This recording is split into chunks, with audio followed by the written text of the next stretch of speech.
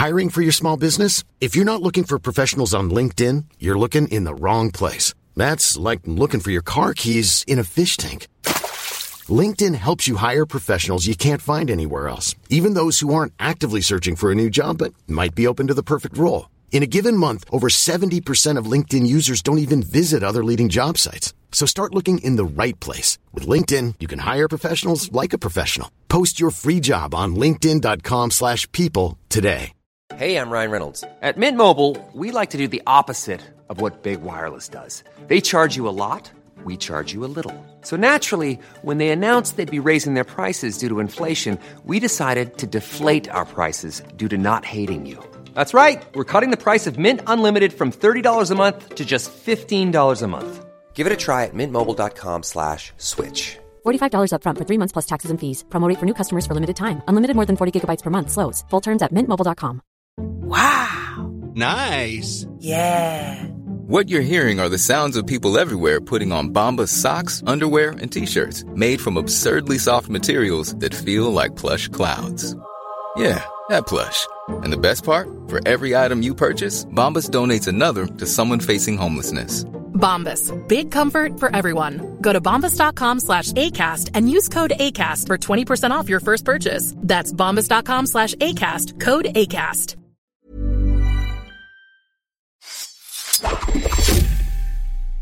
You ever dance with the devil in the pale moonlight? I always ask that of all my prey. I just like the sound. Podcast like it's 1989. Podcast like it. Just podcast like it. Podcast like it's 1989. Podcast like it. Just podcast like it.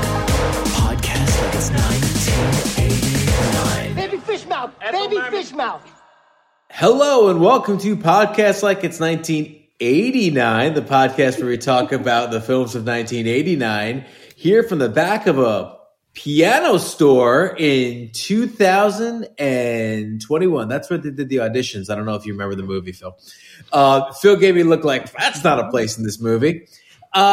Having just no, the look was because you. The look looks because you broke up a little bit and I couldn't hear what you were saying. Oh, because I don't have a microphone. My name is Kenny Nyberg. I'm one of your hosts. And I'm Phil Lisco. With us today is Joanna Robinson of Vanity Fair, senior writer, host of the Little Gold Men podcast. Third time on the pod, second time with me, right? Yeah, that's it. Hello. So good to see you. So good to have you. Really thrilled that you're a regular guest of ours now. This is a dream in its own way. This is, I mean, really, like we used to. I think Phil and I used to say it would be great to have Joanna Robinson on the podcast because we love your perspective so much. And now we just kind of ask you whenever we feel like it. What a boon for us. Well, it's lucky for me that you guys are just covering all the great stuff. Like Phil sent me over a list of 1989 movies and I couldn't decide because there were just all too many. And then he just threw one at me. I was like, yeah, that one. Sure. But any of them, obviously. So, yeah. This was, so Kenny has associated this film with me in the past. I'm a big fan of this film. I've been a big sort of proponent of this movie. It's a hard movie to find. Weirdly, it's not on any streaming places. The Blu-rays aren't in print. I had to buy a very expensive one on eBay. I didn't realize that. Yeah, I think it's a really special movie that in the research that I did over the past couple of weeks on it has sort of proven how it was kind of this weird little movie at the time that didn't really get the love that it deserved. And I mean, Kenny, I know you had not seen it prior to today, I believe. And I know, Joanna, you mentioned that you hadn't watched it in a while, but I'm curious what you guys, how at first blush, Kenny, what were your feelings on it? Well, I wanted to be the one to admit this really embarrassing fact that I've never seen this movie.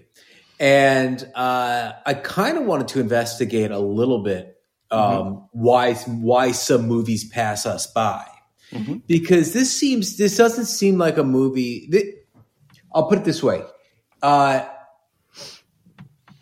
Everything about this movie, based on, the based on the cast and the crew and the way it was presented and the way it was marketed, it's not a particularly off-putting movie.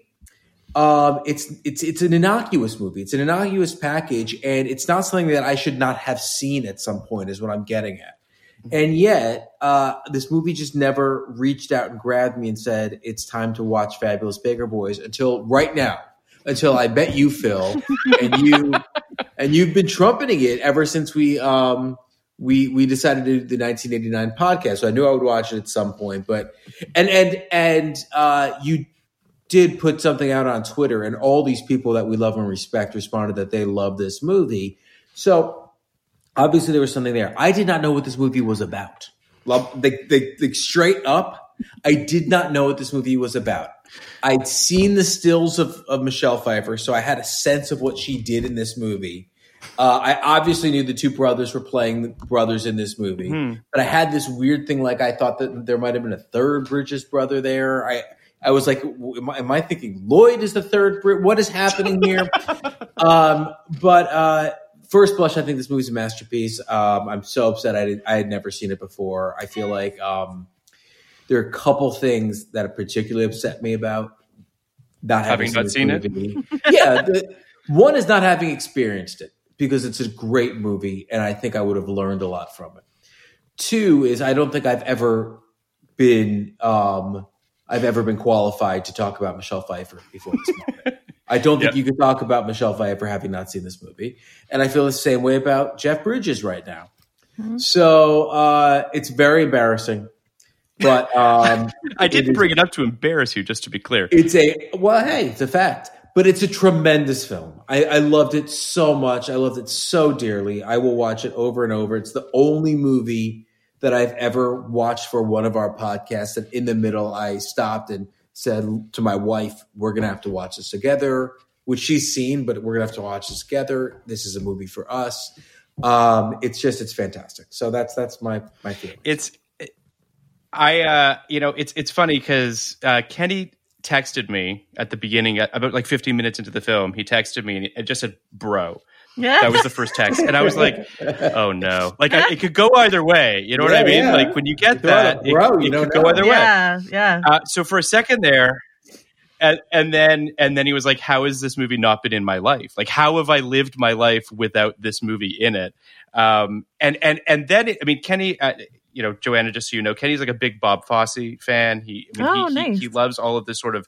So this movie just felt like such a Kenny movie in terms of all the standards and the way that it's sort of playing with all that stuff. I love musical numbers in films. I love actors singing. I think that, seeing this movie, I felt, and I love romantic movies that aren't that aren't romantic comedies. And I know this is kind of a romantic comedy, which I like romantic comedies too, but I really like movies that wear their heart on their sleeve. And that's how I felt about this one. But I think that it's funny. I read about the movie after I saw that they went to Madonna or thought about going to Madonna. They went to a bunch of people. Yeah. It felt like a movie you might think Madonna should play the lead character in. But I feel like almost the opposite going back, which is every role that Madonna ever got should have been a Michelle Pfeiffer performance. like from Who's That Girl to League of Their Own to Breathless Mahoney, everyone should have been Michelle Pfeiffer. And Madonna's Hollywood existence robbed us of like 10 other Michelle Pfeiffer performances that I think we should have had. But. So Joanna, you mentioned before we got on mic that you hadn't seen this in a while, but that you remembered a lot of it, that it stuck with you.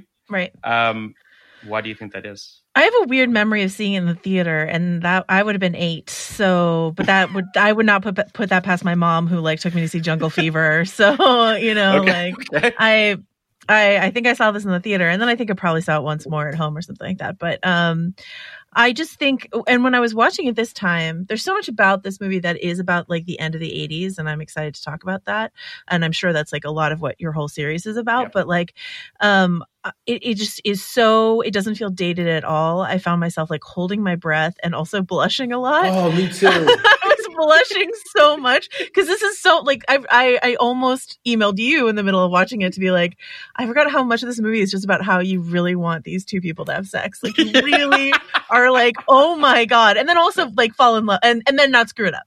Like have sex. Oh my God, they have sex. Don't screw it up. That's what this movie is. And brother stuff. And so, you know, something for everyone. Yeah, that's it. That's a tab on Pornhub. I have not clicked yet. But and brother stuff. Can I just say one thing though? That you mentioned the blushing, just as an aside. There's a moment in the movie at the near the end. They've had sex, and she's looking at old photos in his apartment before he gets up in the morning. Mm-hmm. And he walks over to her, and I was listening to the Steve Clovis commentary, and Michelle Pfeiffer actually blushed in one take. Like she was able to actually like blush because of the feelings that she was having for him in that moment. And Steve Clovis was like, I would never have seen the blush had I been at Video Village. It's why I think every director should stand next to the camera whenever they're directing their actors. But I just love like, that's how in this she was, that she actually blushed at him coming up to her. It's amazing. And you can't blame her. Like, we're going to talk a lot about Michelle Pfeiffer. Obviously, yes. Roger Ebert's review is just one like horny it's real horny. like just all about Michelle Pfeiffer. Yeah. But I also read Janet Maslin's review in the New York Times, and she very rightly was like super horny for Jeff Bridges. Yeah. He was like, I think this is the most attractive Jeff Bridges. You saw me tweet about The Fisher King this morning. I watched a couple Jeff Bridges movies around this movie to sort of see like, is this like the middle of the bullseye most attractive Jeff Bridges and like alluring he ever is? And I think it is. Like, I think this is the peak because obviously he was like younger, fresher faced in some of his earlier stuff, which I've seen. But there's something where like you can see the like, you know how like Jeff Bridges eventually entered his like old coot phase and there he stayed and he's like doing great stuff in that phase. But you can see like the old coot coming like on his face. You can see it coming, you know what I mean? And he's like, he's wearing this tuxedo. He's for most of the movie, he's in a tuxedo, no tie, like slightly unshaven, rumpled hair. And it's just like the combination, and he's so tall and you're just like, Jesus. Like I had a lot of thoughts and feelings about that. Michelle Pfeiffer as well, but like Bridges. Let's talk about Jeff Bridges and his masculinity and his attractiveness. yeah. Please. Within the last 2 years, I've watched 2 older Bridges movies. Maybe even within the last year, I watched Tron and I watched Starman. Mm-hmm. And I was struck in both those movies because I'm quite an old coot fan. We're kind of struck by how beautiful this man is, right? Yeah. Like in his younger days, he's a beautiful man. Almost in that, like not quite as ridiculous as this, but when you see those old pictures of Christopher Walken, or if you even see Christopher Walken movies in the 70s and early 80s, you're like, gee, how did this, who is like, it makes no sense. But Bridges has that similar thing where, you know, and even going back to the Last Picture Show, like, I mean, Jeff Bridges was born in Hollywood as a beautiful man. And then right around 89, I would imagine, right around the time this movie came out, he started to get the lines on his face and he started to have some wear and tear. And we got him right in that perfect sweet spot, I think. Yeah. And I think he was right around 40 when this movie came out. I think he was playing 40. I think he was playing 39, 40, something like that. And this is as hot as Jeff Bridges gets. I also think as hot as a man gets. Well, it's also like in concert with The Fisher King, it's kind of the coolest. Like on a cool level of an effortlessness. Like he's still cool in The Contender and I love him in The Big Lebowski, but like he's still a cool guy. Don't get me wrong, but it's like there is that sort of there's a debonair kind of thing going on in this movie. This very sort of like he's sexy and he's cool and he knows it. in a way that I don't know. I don't think he's done before. But the fact that he's 40, and not that that's that old at all, but like he's a man at a time in his life, this character, where he can't coast the way he has his entire life, and that's just at that turning point, and that's when he meets this woman, and it's just a perfect like lightning in a bottle moment for an actor and for a role, and like Pfeiffer is astonishingly incredible in this movie, but like. And probably the most incredible she's ever been, but she's just incredible all the time. Incredible all the time. Yeah. Why is this one of your favorite movies, Phil? Like, what is it for you? This is one of those films that, and Kenny and I have been talking about this. One of the reasons we're so excited to do this 89 Patreon, I think, is because it harkens back to a time when we were kids, or younger anyway, and we were watching the same movies kind of constantly. Like it was that time of like they were on TV a lot, or you had the VHS and you were watching it a lot. And I was a kid who I just didn't, for whatever reason, I didn't sleep well. So I would get up in the middle of the night and I would sneak into the TV room and I would put on a VHS of like basically 10 movies. Mm-hmm. And this was just one of those movies. This and like When Harry Met Sally and Die Hard and Lethal Weapon, say what you will about what that says about me. But this was just one of those films. Studio kid. Yeah. But this was just one of those films where like this, and maybe this is, Susie Diamond is just always been like, that's the pinnacle. Like you're never, I mean, like, it's just, she's the coolest. She doesn't give a fuck about you. She just radiates charisma and talent. And I mean, we tweeted a little bit about this, Joanna, but like, what she does with a look or a drag of a cigarette in this movie is incredible. I've never wanted to smoke so much as I did like watching this movie. The hottest. Oh my God. Her French cigarettes. It's unbelievable. And Phil, I mean, I know that we're cribbing from David Sims a little bit, but we really went on, like only 2 weeks ago, Phil and I are just texting about, life and love and all these things and just how much we love Mean Girls. And he failed to tell me that I was about to watch a movie with the world's greatest meanie. She's a real meanie. She's so mean, and I love it. I mean, and by mean, I obviously don't mean like cruel and like out to hurt, malicious, but just the way she walks in to that first scene and treats them both like shit when, Beau Bridges is trying his best to treat her like shit. Yeah. But he just can't because he doesn't have mean running through his bones the way she does. And then to be and I highly doubt my wife is going to spend the money for the Patreon, so she'll never hear this. But to be loved by a mean girl is like it's a unique kind of love. I mean, I really, Well, it goes both ways because, like, to be loved by a mean girl, I imagine, is joy because you're like, she's mean to everyone, but she loves me. You know what I mean? Yeah. And it's the same thing with Jeff Bridges' character. Mm-hmm. It's a type that can be really frustrating, but in this role, in this performance, that like he doesn't care about anything, but he cares about me. But what's great about the Bridges role, his character's Jack, right? Jack, yeah. Jack. Okay. The Jack, Jack has the dog and he's got the neighbor kid and stuff like that. All this like stuff that he keeps under wraps. But like to Phil's earlier point, that like unreachability, that like he seems zoned out and barely there in so many scenes, and that's not Jeff Bridges doing a bad job. That's Jeff Bridges doing a great job. Yeah, where Jack is just like trying so hard not to care at all times. I mean, they have some scenes in this movie. I mean, I would argue all of their scenes when it's just the two of them are just knock them out of the park. Unbelievable. Magic. Both of them are just unbelievable. The scene that comes to mind right now as we're talking is the scene where she's sitting on the end of the cab looking for her cigarettes.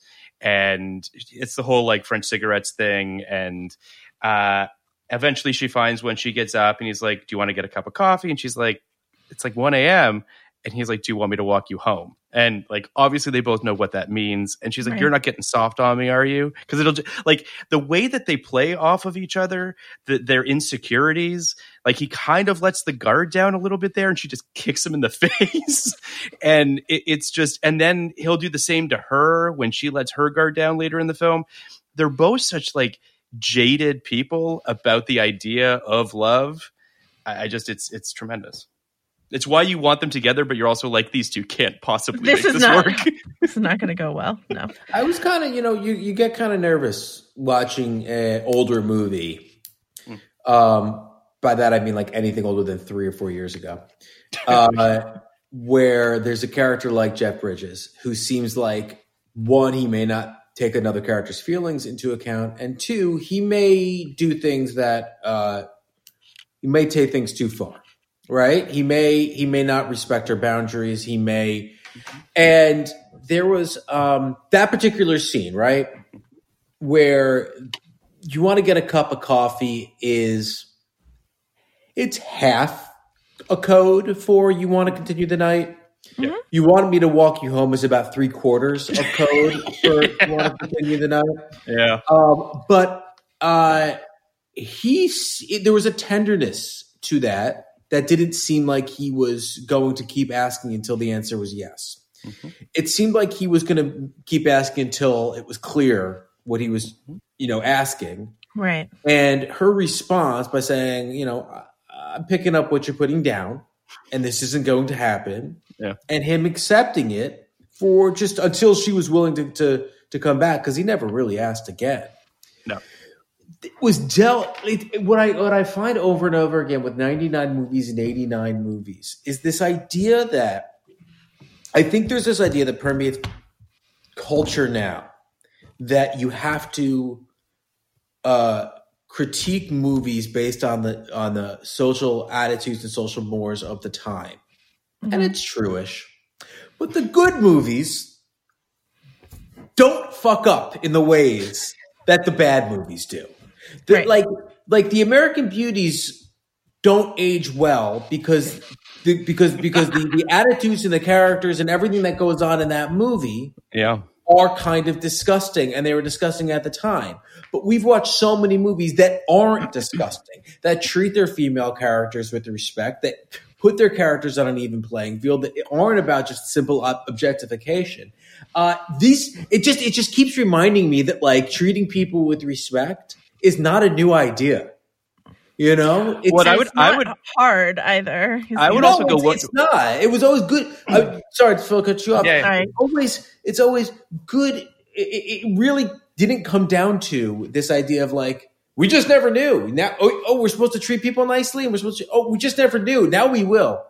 Good people who don't look at other people as just a sum of their their particular characteristics and where they land on the social hierarchy and treat them as such, have never discriminated and have never used their privilege to, put themselves higher than the other person. That's it. That's my entire rant. But it really is refreshing and reassuring to see movies like this over and over again. So it's hard. Well, what I was going to say is, and I want to kind of take it one step further too, not even just respecting people, respecting the characters that you're writing. I mean, listening to Steve Kloves talk about how the plan for him was always that Susie was essentially going to be a second act foil for the brothers, and that she was going to only appear in the second act, and then she was going to leave the film. And then as he kept writing, she kept saying, no, I'm not going anywhere. Like, he respected the fact that he had built this character who was so strong and so, courageous, whatever word you want to associate with her, that he couldn't possibly write her out of the film. It's why a lot of studio executives apparently wanted the film to end with the two brothers playing the piano. And he was like, no way, the movie has to end with Susie. It has to end with Susie and Jack. Like, there's just no question.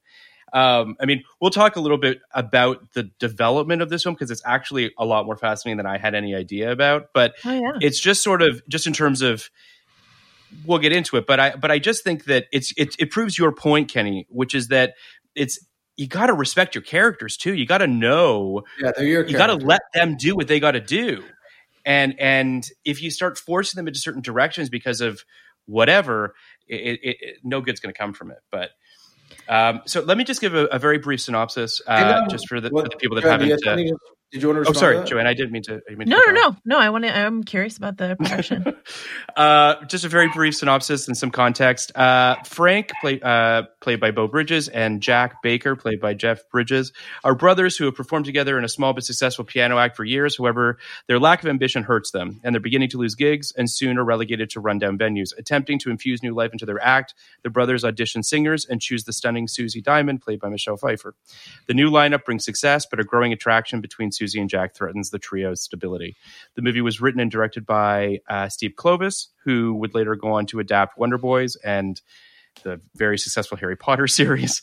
Fabulous Baker Boys opened on October 13th, 1989 in 6th place with $3.3 million behind Look Who's Talking and Black Rain. It would go on to make $18.4 million on an $11.5 million budget. It has 96% on Rotten Tomatoes from critics, 70% from audiences.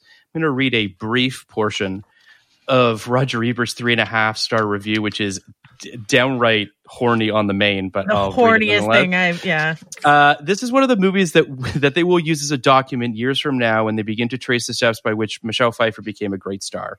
I cannot claim that I spotted her unique screen presence in her first movie, which I think was Grease 2, but certainly by the time she made Lady Hawk and Tequila Sunrise and Dangerous Liaison and Married to the Mob, something was going on. This is the movie of her flowering, not just as a beautiful woman, but as an actress with the ability to make you care about her, to make you feel what she feels. All of those qualities are here in the movie, and so is the Making Whoopi number, which I can only praise by adding it to a short list. Whatever she's doing while she performs that song isn't merely singing; it's whatever Rita Hayworth did in Gilda or Marilyn Monroe did in Some Like It Hot, and I don't want her to stop. He gave it a very good review.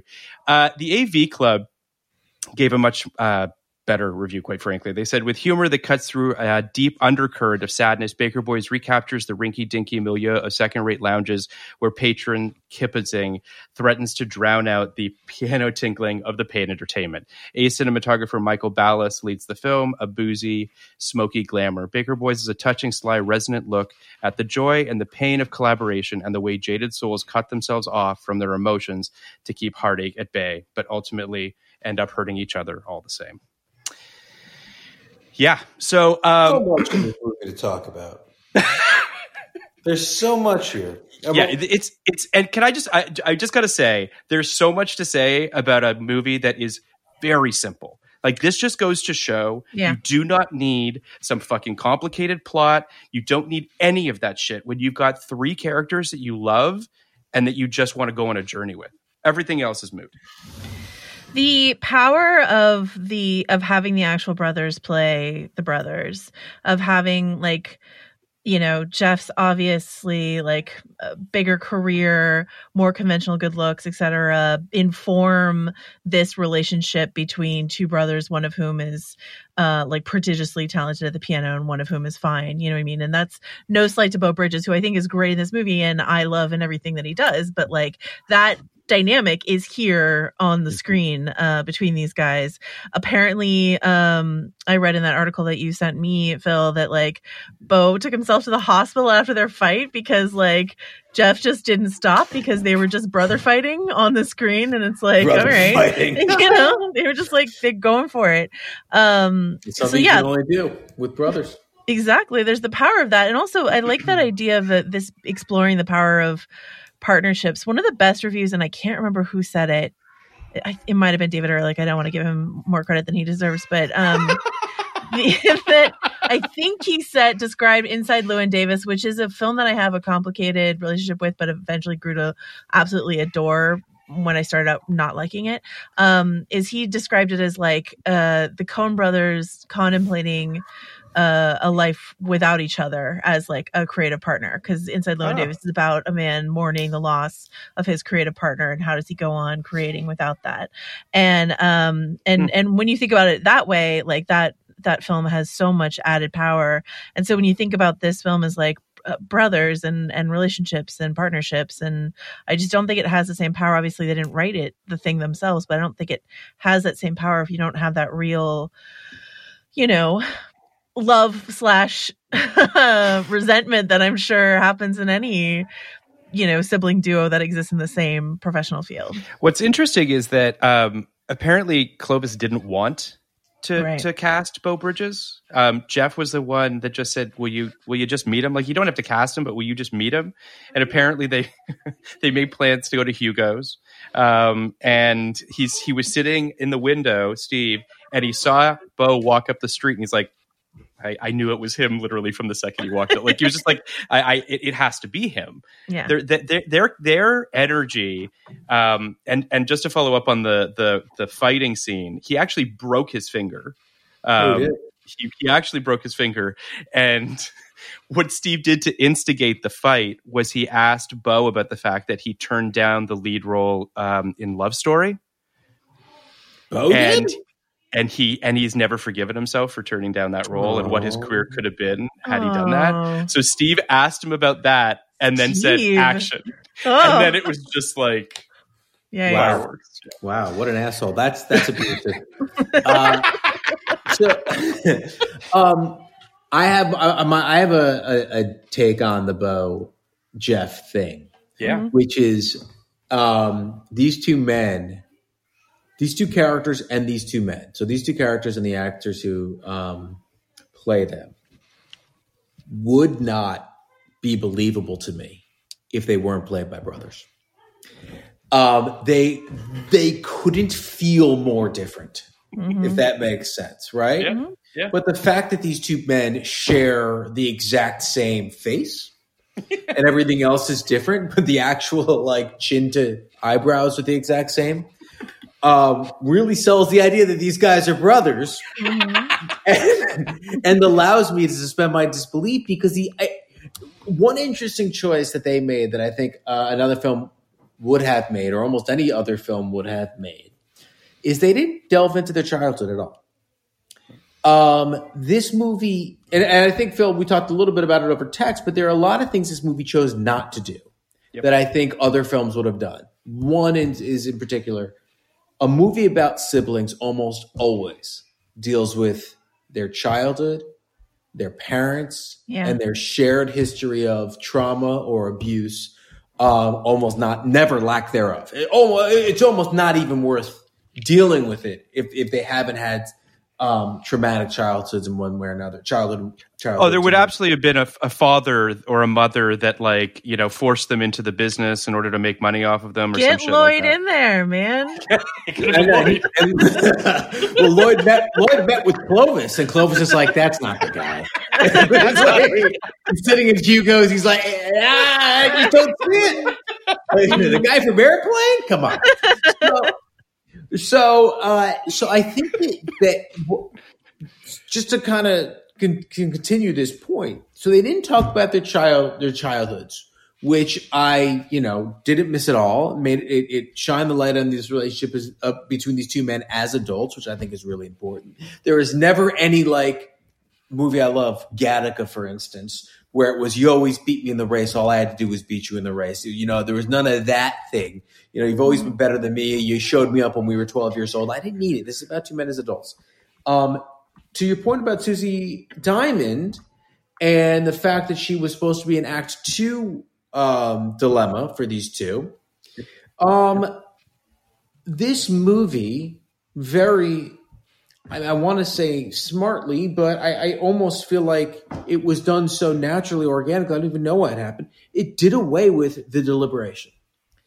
And we've seen this in a few 89 movies now. We did Major League last week and talked a lot about how Major League had no deliberation. How these guys they got the call and they showed up at spring training. Yeah. They decided they were going to go with a singer. They met with the singers. They decided they were going to go with Susie, and Susie was there. Yep. Let's move on with the plot. Deliberation is the most overrated thing in storytelling.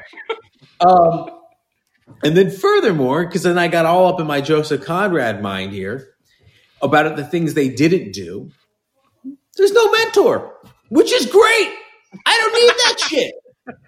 There's no mentor. But the things which is great, I don't need it. I am very comfortable with seeing adults do adult things. And not every story has to be a story of, this is how we got here. This is how I learned my craft. These are the things that I had to grapple with in order to get here. I understand the way people become adults. I get it. And if you don't tell me specific things that deviate from from the norm, I'll just assume it's not important, and it wasn't in this movie. The other thing that I do want to say, though, because there's just last thing, there's just some simple things they did do that are like screenwriting 101. They gave him a dog. They gave him a nice neighbor girl. These things, Little Orphan Annie, Little Orphan Nina. They did these things that humanized this character who otherwise might seem a little too aloof, might seem a little too distant from reality and humanity, and that those little touches I do think helped a lot. There's a moment later in the movie I want to get to when we get there with him and Jennifer Tilly, which I think was a really interesting decision. Yes, but yeah. So I think Joanna, I wanted to ask you a little bit because, and this piggybacks on what Kenny's talking about, which is the bloat that we have seen in films over the last 20, 30 years, let's just say, where now I know a lot of it can be associated with set pieces and how action, special effects, and this, that, whatever are very expensive. So these sequences tend to stay in films when they don't. We have a different theory, right, Phil? We probably do. But my other, you have the same theory, but we have a different theory than it's just the money being spent. Well, I have another theory too, and I'm very curious, Joanna, on your thoughts on this. I believe that part of it has to do with people wanting to get more bang for their buck. And this fear that at $15, $16, sometimes $20 to go see a movie, people feel like, people feel like it was only 90 minutes. I only got 90 minutes worth of entertainment out of my $20. Like, I left my house for this. Right. I mean, I left my house for this is, why you see a lot of things like, only Avengers or only whatever being the thing that can get people out of their house these days. And I think that when we talk about the death of a mid-level movie or the wane of the mid-level movie, isn't this exactly what we're talking about? And isn't this beautiful film precisely what we're talking about losing? And I was watching this movie and I was like, how does this movie get made now? How does this movie get made now? Either let's it's like figure it out. Super I was like, either it's a super low budget indie that like very few people see, or it's a Netflix series actually rather than a movie. And if you do, when you were talking about this, like how we don't see the parents, how we don't get the backstory, how we don't even see like where Susie lives and stuff like that. I feel like if this were made now, it would be a Netflix series and each episode would open with like a cold open of like one of them as a kid, and you see like some of that stuff and yada yada. It's like the worst lessons from Lost. It would suck. Like, it would suck. No, it would just be so bloated in a way that you don't need. That it is so simple and tight and like perfect. And there are those things like the dog and the kid, like that's kind of trite. That's like kind of like Hallmark shit. That's kind of trite, except it works really well here because it's just used very sparingly. You need that scene with him at the vet, like needing to get his dog back. Like you need that in order to uncrack that character. But it's not like, go ahead. Yep. It also kind of speaks to his character deep down, which is anti-authority, which is, he's willing to kind of force his way into a room he's not supposed to be in. All for, and it's an interesting character choice because he's not saving the dog for the dog's sake. He's saving the dog for his own sake, right? Absolutely. That dog should have his teeth fixed. I think he does get his teeth fixed. Well, no, he takes him out before because he's concerned that the dog might die. I think he takes him after because he's drugged. You're right. He's drugged, but he takes him out. It's for himself. No, it is. I agree with you. He takes him out earlier than he should have. Yes. Because he doesn't want to be alone. Right. So I want to get back to what you're talking about, Joanna, about how this gets made today. And first, I just want to identify why I think it doesn't get made today, not just because we don't make movies like it. We're not really willing to spend $12 to $20 million on a movie, even with movie stars. Right. To some extent, we are, right? To some extent, these movies do get made. Kevin Hart makes $20 million, $30 million movies. You take away his thing, and Melissa McCarthy makes movies like this, and Seth Rogen can make movies like this, but they're all cynical and sad, and no one has the guts to tell a straight story anymore. Yep. And that's why I think it can't get made because, I remember, for instance, now again, we're going back a long time, but for some reason it's cropped up on Twitter recently for some reason. A movie like Larry Crown. If you fail like they did with Larry Crown, you're a laughingstock. You're a laughingstock because you tried too hard. And we see it all the time, Joanna. You see it more than anyone because a lot of these movies, Hillbilly Elegy right now, are movies that try to tell a straight story. And when you fail, you're a joke. Because you tried to be sincere, so that the internet is ruthless when it comes to like if you miss so it. Is Hollywood, dude. Like so is Hollywood. Like and we do it to original big budget sci-fi too, which drives me completely fucking nuts. We destroy big budget sci-fi that fails. We're doing it to Tenet right now, which is fine. I understand that. Like I understand that you have to be true to yourself, and if a movie sucks, go ahead and say that the movie sucks. But it has made people afraid to be sincere, and we're always going to have original, yes, and we're always going to have big budget movies because people are always going to try to feed this, need for a spectacle. But we really have lost the mid-budget romance, and I'm convinced it's because of cynicism, and irony triumphing over sincerity and warmth. I agree with everything that Kenny's saying, and I would add to it something that has been, I'm not adding anything new to this conversation necessarily, but movie stars aren't what they used to be. People don't go to see movies for movie stars. Too, I would say they're afraid too. There's that too. I think that what's interesting about this film, and I want to talk a little bit about its development and some of the casting decisions that thankfully didn't get made and all of that. But part of me is also the release of this film. Literally, the studio had called Clovis the weekend that it opened and said, "We should have platformed this. We fucked up. We dumped it in 800 screens when it should have been on 15, and it should have slowly grown because it's selling out in New York and LA, but no one's going to see this thing anywhere else in the country." And it was just sort of like a lack of understanding of what they had with this movie. Obviously, Michelle Pfeiffer's so radiant in this film, and it's such a star-making performance that she gets the Oscar nomination. She loses to Jessica Tandy for Driving Miss Daisy, which is a whole other conversation. But all that being said, I just think that movie stars, that idea, there's just so few of them, and we burn through them so quickly. Like when someone, there's some sort of an ascension, when someone is like a star, the internet will destroy them in less than a year, it feels like. The last movie star ascension that I think we'll see is Jennifer Lawrence. I was just gonna say, right? And she's already been she's been eviscerated. Toppled. Yeah. And she only treaded water for so long because she's so cool.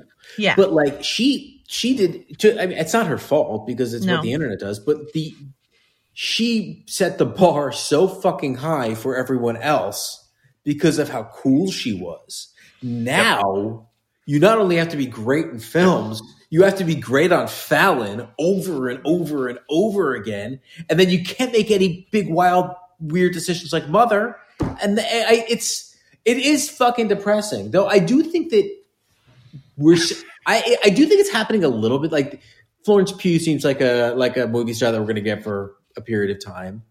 Timothy Chalamet, I don't think is going anywhere for a long time. But I think that I don't know that they're stars the way that we're used to talking about stars, which is okay. But if you talk to the average person on the street, they don't know who Timothy Chalamet is. Yeah. And which is wild to me because I live on the internet and where he is king, you know what I mean? And so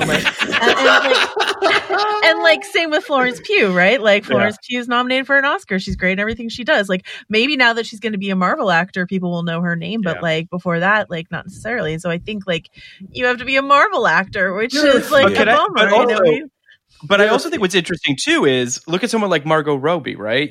She's people think, okay, Harley Quinn, that's her big role, right?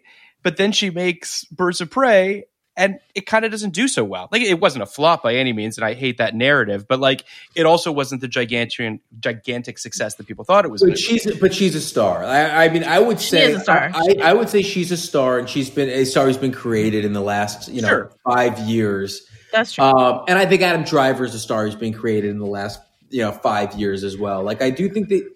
But again, I don't think he becomes a household name until Star Wars. You know what I mean? I think Star Wars made him the star. I think Star Wars, and then I think simply getting cast in Marriage Story, Yeah, I think that there's something about being cast opposite and the equal to Scarlett Johansson will elevate a male actor. Sure. And so I think it happens. And I think, frankly, Marriage Story is a very serious version of what I'm asking for more of. Right? I loved Marriage Story. I loved it too. Yeah. But you have to be Noah Baumbach. You have to come with you can't be a Steve Kloves who's never made a movie, who's never directed a movie before. And be willing to put it on Netflix and be willing, and that's, and that's, I mean, we loved it, but that also got eviscerated by the internet. You know what I mean? Like it was mimified. It was memified. But that was Netflix tried to make it a meme, though. That was on them. Netflix's fault. I hate that happened. It made me so mad because, Marriage Story is one of my favorite movies that I saw last year, and I was so frustrated by the memification, which then gave the wrong impression of the movie. So even then, people who watched it. Sorry, we're off the point, but it's true. It's true. Pour one out for Marriage Story. I love that movie. I on the show, Joanna. We have no format. This is Patreon, so we really don't give a shit. The tangents are where we live, so please take us down that tangent. I do want to say something that does speak to this, which is that this script hits Hollywood, whatever, and there is people recognize that Susie Diamond is a great role. Actors want this role. So you have Deborah Winger, Jodie Foster, Jennifer Jason Leigh, Madonna. All of these people are kind of put in contention for this. I don't think any of them are right, particularly. The only one that I would be interested in seeing them do this is Jennifer Jason Leigh. Right. And it would be I don't know if very you can say different, but I'd be interested. Sure. But it obviously goes to Michelle Pfeiffer and understandably so. But the other person, so George Roy Hill was attached to direct this about 5 years before it actually gets made. And he wants Whitney Houston to play Susie Diamond. This is right before Whitney Houston is blowing up. So this is mid 84, 85, something like that. But he also wants to change the ending where they go to Vegas at the end and they become a big Vegas act. And Steve Kloves is like, no. I don't think you see the same movie that I see. My friend, that's a bad ending, but that's forgot to actually cool read the script. Idea. Well, but here's the problem with Whitney Houston, and it's not what you think. It's that I do think she's a solid enough actress to do this. Yeah, it's that I think she's too good of a singer. And here's what I'll say about Michelle Pfeiffer's voice, which I love in this movie. Mm-hmm. I'm a big Grease 2 fan, so I'm a fan of Michelle Pfeiffer singing. I'm a huge movie musical fan, Kenny. I would love to talk to you about movie musicals any day of the week, but I think that today? Okay, Michelle shows up, and her voice is good but not great. And I love that for this role because so much of it is her stage presence, and so much of it is the how she sings the song. Not just that she looks like $1 million, but her backstory informing the way she sings 10 Cents a Dance or whatever it is. You know what I mean? And then, but she's not so good that it's ridiculous that she would be doing this with these boys. You know, I think that's a really good point. I think that does make it. I think literally, I think the week before she was an escort, right? And my response with Whitney is a bad one, and I'll tell you what. You can't. The idea. I think the idea would be okay. So have her not sing so well, right? Have her put on the lounge singer thing. You can't really do that. And I know, and not even because it's Whitney. I know that from experience because I work on Step Up, which is a dance show. You can't write these dancers to dance worse than they dance. And not just because they're going to be I won't do it. I will not be a bad dancer on the show because it's just impossible to be worse at that kind of performance art than you are. You don't know how to be bad. It's like asking Michael Jordan to go out and dribble off his foot. I don't think he would know how to do it. Right. So you're totally right that it's kind of important that the character is actually playing at the top of her game, and the top of her game is lounge singer. Mm-hmm. Yeah. I also think to your point, Joanna, which I think is interesting.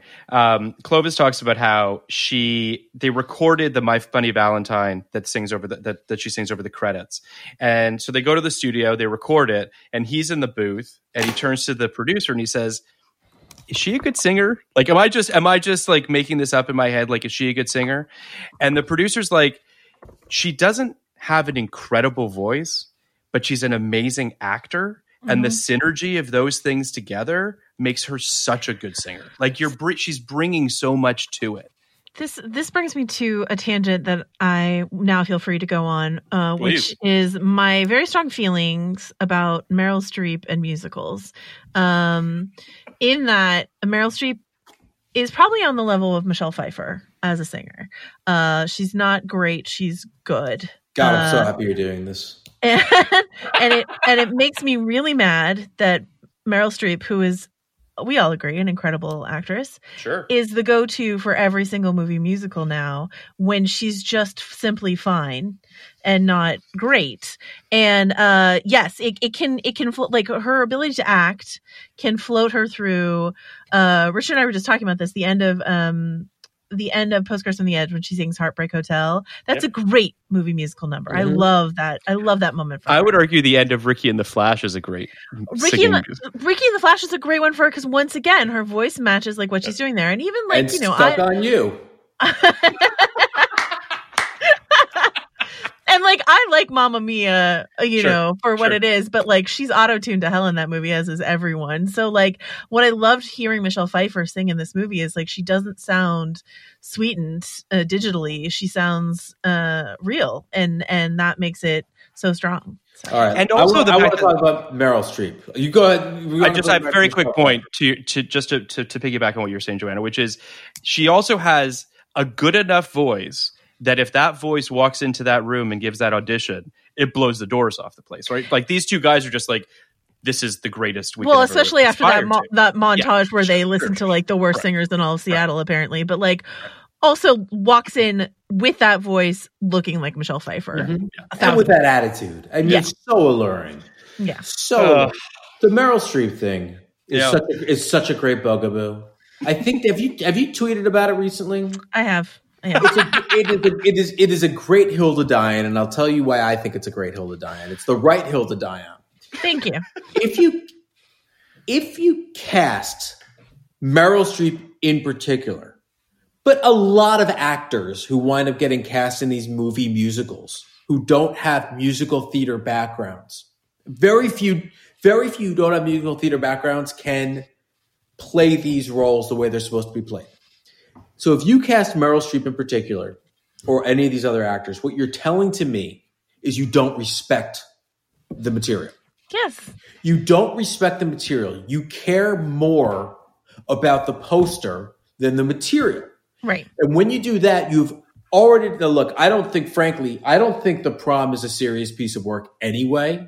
I think The Prom is I do not grieve The Prom. Correct. But I do grieve Mamma Mia, which I saw in the theater 3 times, which I think seems like a trifle, but is actually like a wonderful piece of theater that if you gave it to people who could actually sing those songs, which aren't easy songs to sing, it would have been amazing. And instead you made it a fucking mad world redux thing. Right. Where like you've decided this is now a silly genre for people to come and hang out in Greece. And it's so unfair to the people who give their lives to this stuff for the chance to actually, have a shot at doing this kind of movie. I know it's not in any way the same as representation when it comes to gender and race and those kind of things, but there is something similar in terms of, like very gay and very awkward Broadway being pushed aside when those roles are brought to Hollywood. So it's true. Yeah, and I mean, this is it's not new, obviously, in Hollywood, but it does speak more to the risk averse, the things that you were talking about. But like, obviously, we can go back and we can look at, Julie Andrews being seen as not, beautiful enough for My Fair Lady, and her winning the Oscar that year. It's like one of the best things that's ever happened. But like, or them dubbing Natalie Wood, like Marty Nixon's whole career is them wanting to cast like, telegenic actresses over like actual Broadway performers. But like, I just don't think you need to. I don't think Julie Andrews isn't pretty enough for that. You know what I mean? It's like you're just being unimaginative you're being unimaginative when you cast Meryl Streep and Emily Blunt and James Corden in every single it's horrible. musical. It's horrible. And the notion of quote unquote not pretty enough, I don't say this. I don't say this from the point of view of every woman is beautiful, which every woman is. That's not really the point of view. So much of stage acting is about the way you carry yourself. And a person who is not classically beautiful or stereotypically beautiful transforms on stage if they are able to embody the role. I've seen actresses who I never would have thought were classically beautiful become the object of my desire for a night because of the way they presented themselves in a stage musical. So the idea that Julie Andrews, of all people, who went on to only play roles for beautiful women, could not be Eliza Doolittle, it's insane. What? Speaking of unimaginative, some of the studio desires for the Baker Boys were also pretty unimaginative, or actually just plain wrong. It's just a classically beautiful segue that you just used. I tried. I love how you brought it back. That would be beautiful on any podcast. Yeah, conventionally attractive segue. Okay, go ahead. They wanted Bill Murray or Chevy Chase to play Jack, which is just absurd and bad. The two that I think is laughably crazy. Bill Murray would have been fine. Sorry. I mean, it's a maybe, but I don't know. I don't know. When he plays the piano in Groundhog Day, you don't find him attractive in that? Yes, I do. Thank you. Okay, but I'd say the most ridiculous, I think, is that they went to Dennis and Randy Quaid to play the Baker brothers. Oh my God! But which for which? Like Randy for Jack? No. Okay. Dennis would play Jack. Yeah. Randy would play Frank. Randy is the younger, right? Randy's the crazy one. I know. Yeah. I believe that was the plan. Again, I don't know. Wait, hold on. It just says Jack and Frank, so it doesn't say here. How did they play? Have they played brothers in another movie? I'm sure they have. I can't think of it. I'm sure they have. It's such a drastically dissimilar brotherly feeling from these two guys. No one's bringing the right energy. Is this the best brothers playing brothers movie that you can think of? Or sisters playing sisters or siblings playing siblings? That's a good question. I feel like there's others, right? I mean, now we need do we need to remake this movie? Don't get mad yet. Do we need to remake this movie? Don't get mad yet. Don't get mad yet. Yeah, okay. With Chris and Luke Hemsworth. Brother, that's Luke? Something. Luke is the one who doesn't get a lot of work. Mm-hmm. Okay. I love him on he's great on Westworld. He's fantastic on that. But he's the least working of the Hemsworth brothers. Yes. He's the one who wasn't created in a What about the Wilson brothers? Oh, Bottle Rocket would be. What about the Wilson brothers? But I don't know. I honestly don't know who I would put in which role. I don't know who's Jack and who's Frank in that equation. Yeah. Well, I would go back. But they played great brothers, yes. Yeah, or they played not great brothers in Royal Tenenbaum, which I always am kind of tickled with the fact that it's about a family. They're not brothers. Owen is not actually a brother. But I go back to kind of my original, thought about this movie, which is I think that these characters are only this way because I think, and I might be wrong, but because Jeff and Bo are this way. Right. That this isn't because it does have kind of almost. I recently watched Planes, Trains, and Automobiles, as I do every Thanksgiving, and it does have a very similar kind of Steve Martin, John Candy vibe. It has a similar kind of an alpha male and a schlub vibe that I think could have been fulfilled by a lot of actors in the 80s. I think you could have subbed out Bo Bridges for Dan Aykroyd in 2 seconds. You could have subbed. Sure. I think these are people that could have gone into that role. So I think there might have been a world where you just do a slightly different kind of movie with Owen Wilson as Jack and Luke as Frank, potentially.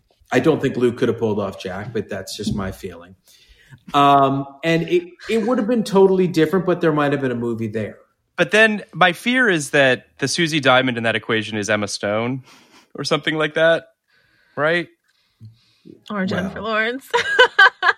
Yeah. It's so funny because Jennifer Lawrence, I would see the movie. And I know you would say that. I would not. So, are you like or is this like a big no for Emma Stone for you? No, not at all. I love Emma Stone. Oh. I mean, and I did it's funny. You know, like I didn't like La La Land until it lost. Then I felt like I can like it again.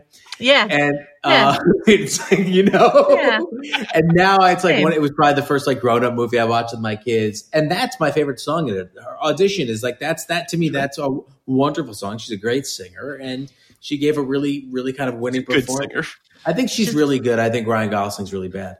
But she gave a winning performance in that movie. Yeah, I agree. So I'm into Emma Stone, but I don't want to see her as Susie Tymon. But what about Margot Robbie? Margot Robbie? Anything. But the thing that I love about Susie, okay, so we all agree that like Michelle Pfeiffer, we agree with Roger Ebert that Michelle Pfeiffer is like could melt your face off. She's so gorgeous and alluring in this film. We all agree.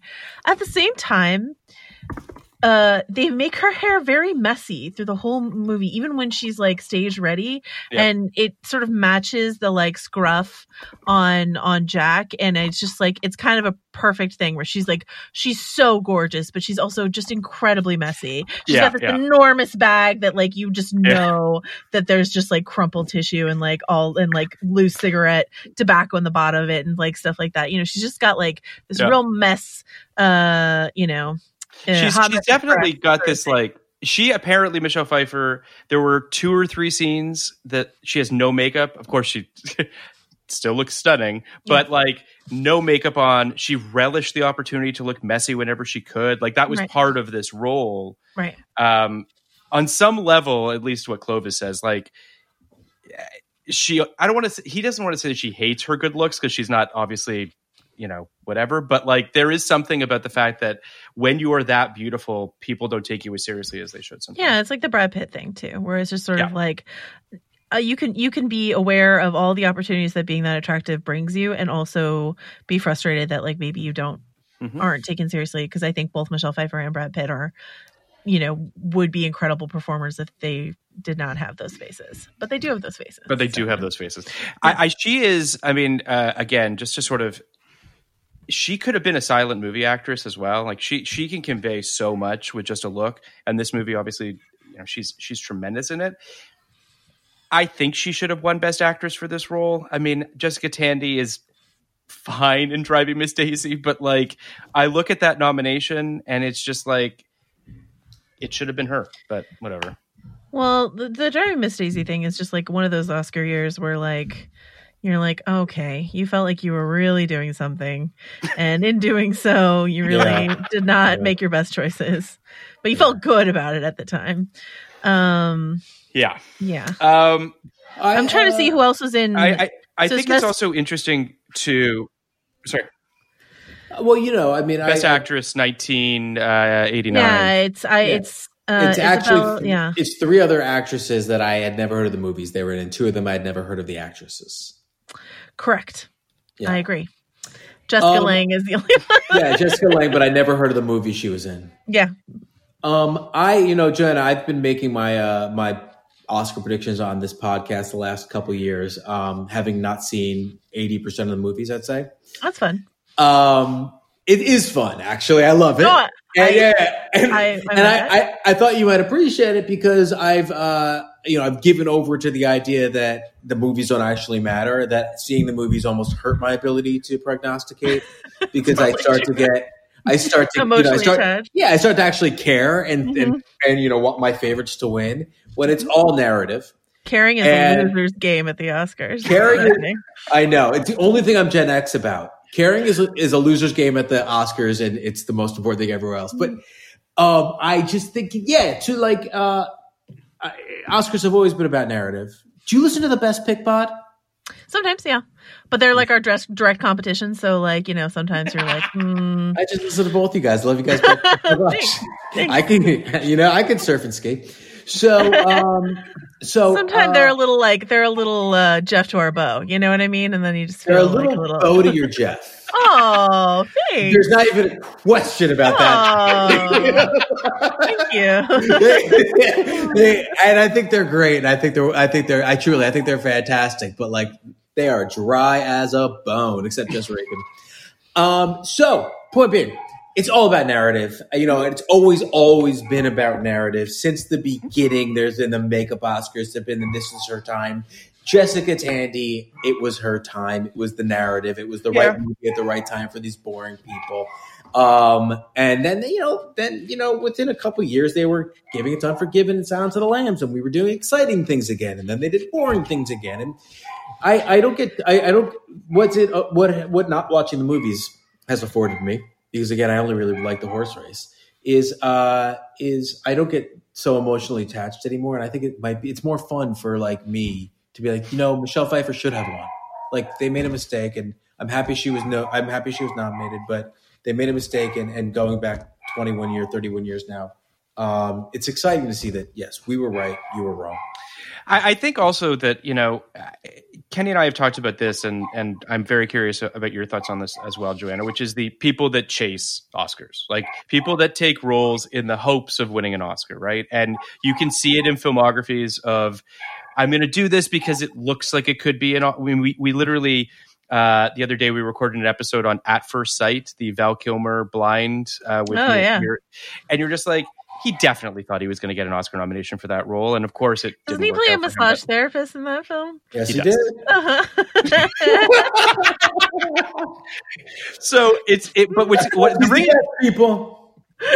reason I bring it up is because it does feel like Michelle Pfeiffer chases some Oscars for a while. Like, there's a lot of roles that are kind of like, if it's your White Oleanders or your Deep Ends of the Ocean, or even Story of Us, which I think on some level probably was maybe an Oscar hope. Yeah.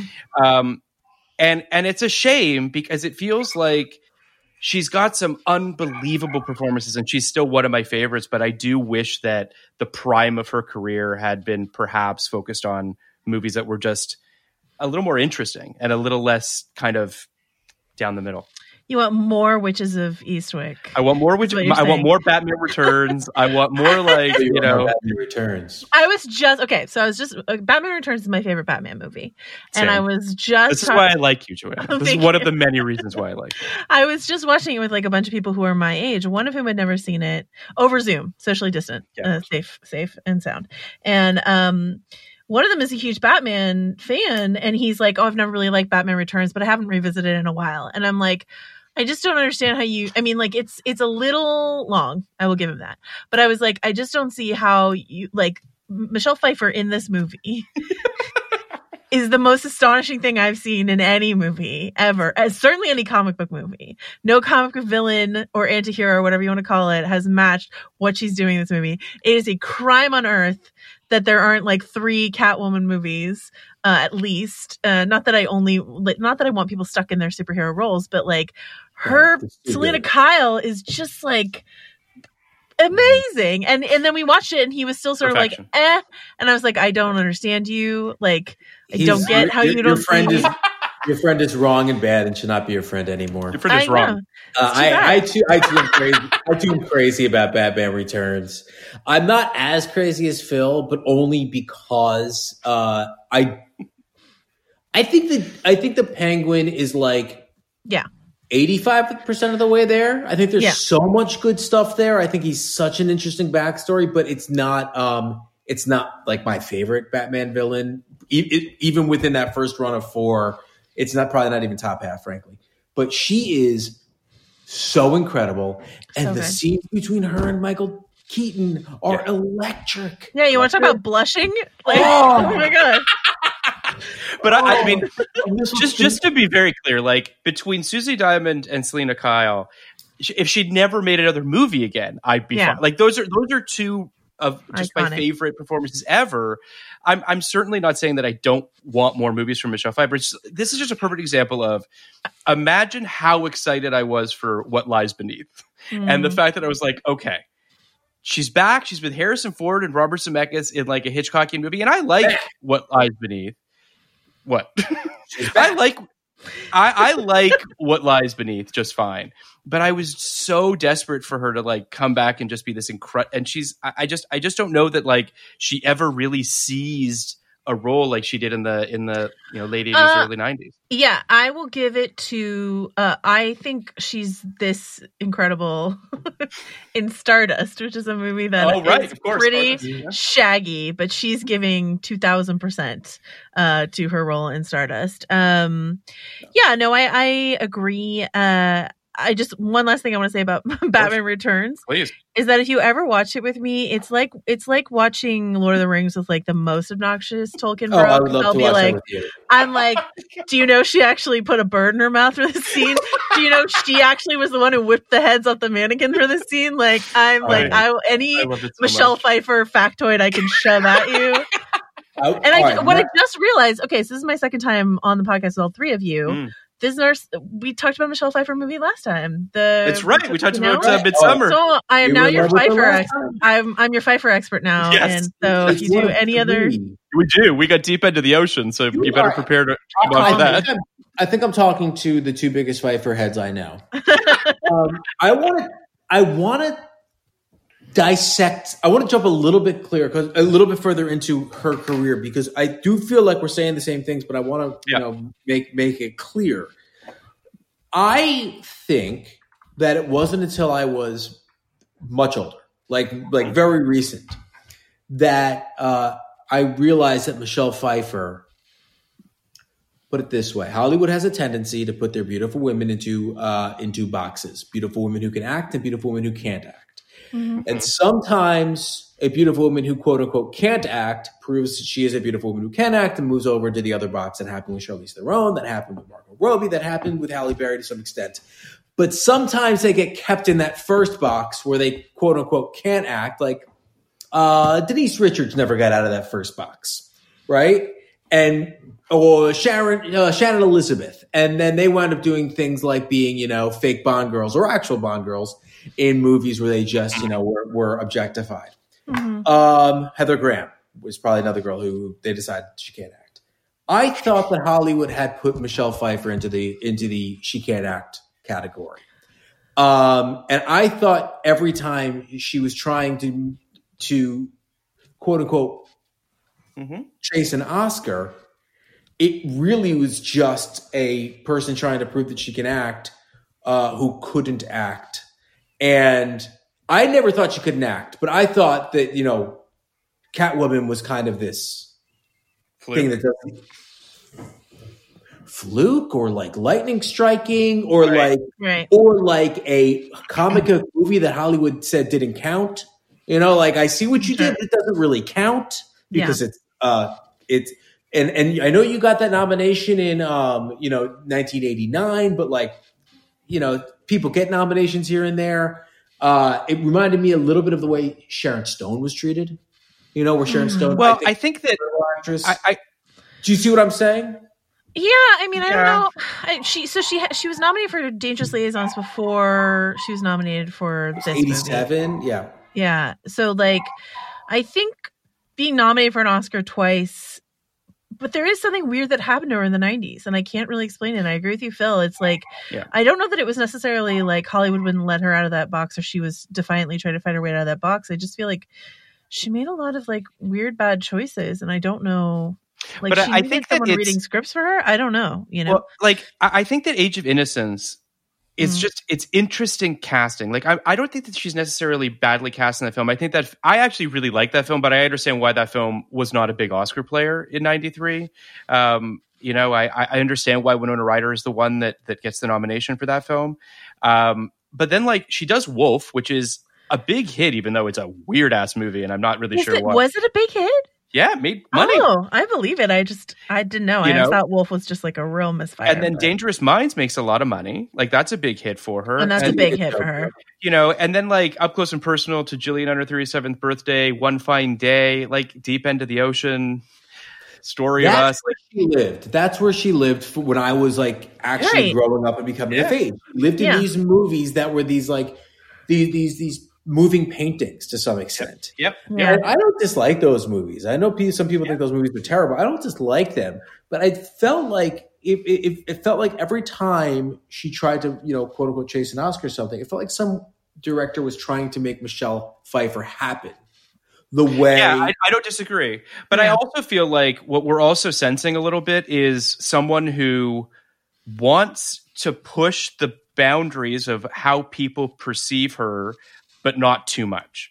Like it's this idea of like, that's, you play the quote unquote murderer in White Oleander because you want people to think of you outside this sort of like romantic kind of rom-com, one fine day sort of situation. You play the lawyer in I Am Sam, I guess, for whatever reason is anyone's guess, but you do that.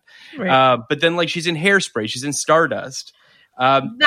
That's a different phase of her career. I feel like once she's like 2007 when she does Hairspray and Stardust and everything after, there is, she's still obviously so gorgeous, but she's like older and gorgeous, and Hollywood treats older gorgeous women differently. And then she gets to like she's keyed into sort of like this weird like camp alley sort of thing where she's going like a bit bar. She's always been a really talented comedic actress. She's funny in this movie. She's funny in Married to the Mob. She's funny in like a lot of things. But like I just think that like sort of campy, over the top. Like I haven't actually seen the Maleficent sequel, but I imagine it is. I hear she's funny. I'm sure it's like really fun for exactly what she's doing in it. And Dark Shadows is another example of her like playing camp and going. That movie is what that movie is. And even Mother. I was just gonna say she's great in Mother. She should have got an Oscar nomination for Mother. She's fucking great in that movie. Joanna, you're really hitting on what I think I picked up on the last like 4 or 5 years, which is film Twitter, that the people I follow, which tend to be mostly LGBTQ and women, have taken up the mantle of Michelle Pfeiffer as more than just a pretty face. Actually, if I remember correctly, I'm speaking as this group of film Twitter people for a whole. If I remember correctly, like she gave me so much incredible memories as a child that informed who I am today. Put her in these fun roles and let her be fun, and I think that's kind of what has happened now. Now, what's interesting is it doesn't seem like it happened with French Exit, but it seemed like people were ready for it to happen, right? I think it's going to happen with French Exit. You think she is going to get nominated, and I think she gets a nomination for French Exit. It seems like it came and went. What do you think, Joanna? It hasn't been released yet. Well, it seems like the buzz came and went, Phil. I don't see the movies. I only monitor the buzz. It's only played at the New York Festival, if I'm not mistaken, Joanna. I believe it had one. It has only been seen once, and I don't believe that a lot of critics chimed in on that. It's coming out in February. Yeah, that's when needs to actually see the movies to make this. You're right. I'm giving you facts here. But I appreciate the facts. Thank you, will Janet. agree with the buzzometer that it is at like a 5-0 right now. Mm-hmm. But also, this is just the weirdest award. Anything can happen. Anything can happen if this comes out in February and it's a thing. Actually, I need to like relook at the nomination schedule and stuff like that. But like the nomination schedule is so often weird. It's out to April now, if I'm not mistaken. Well, that's when they.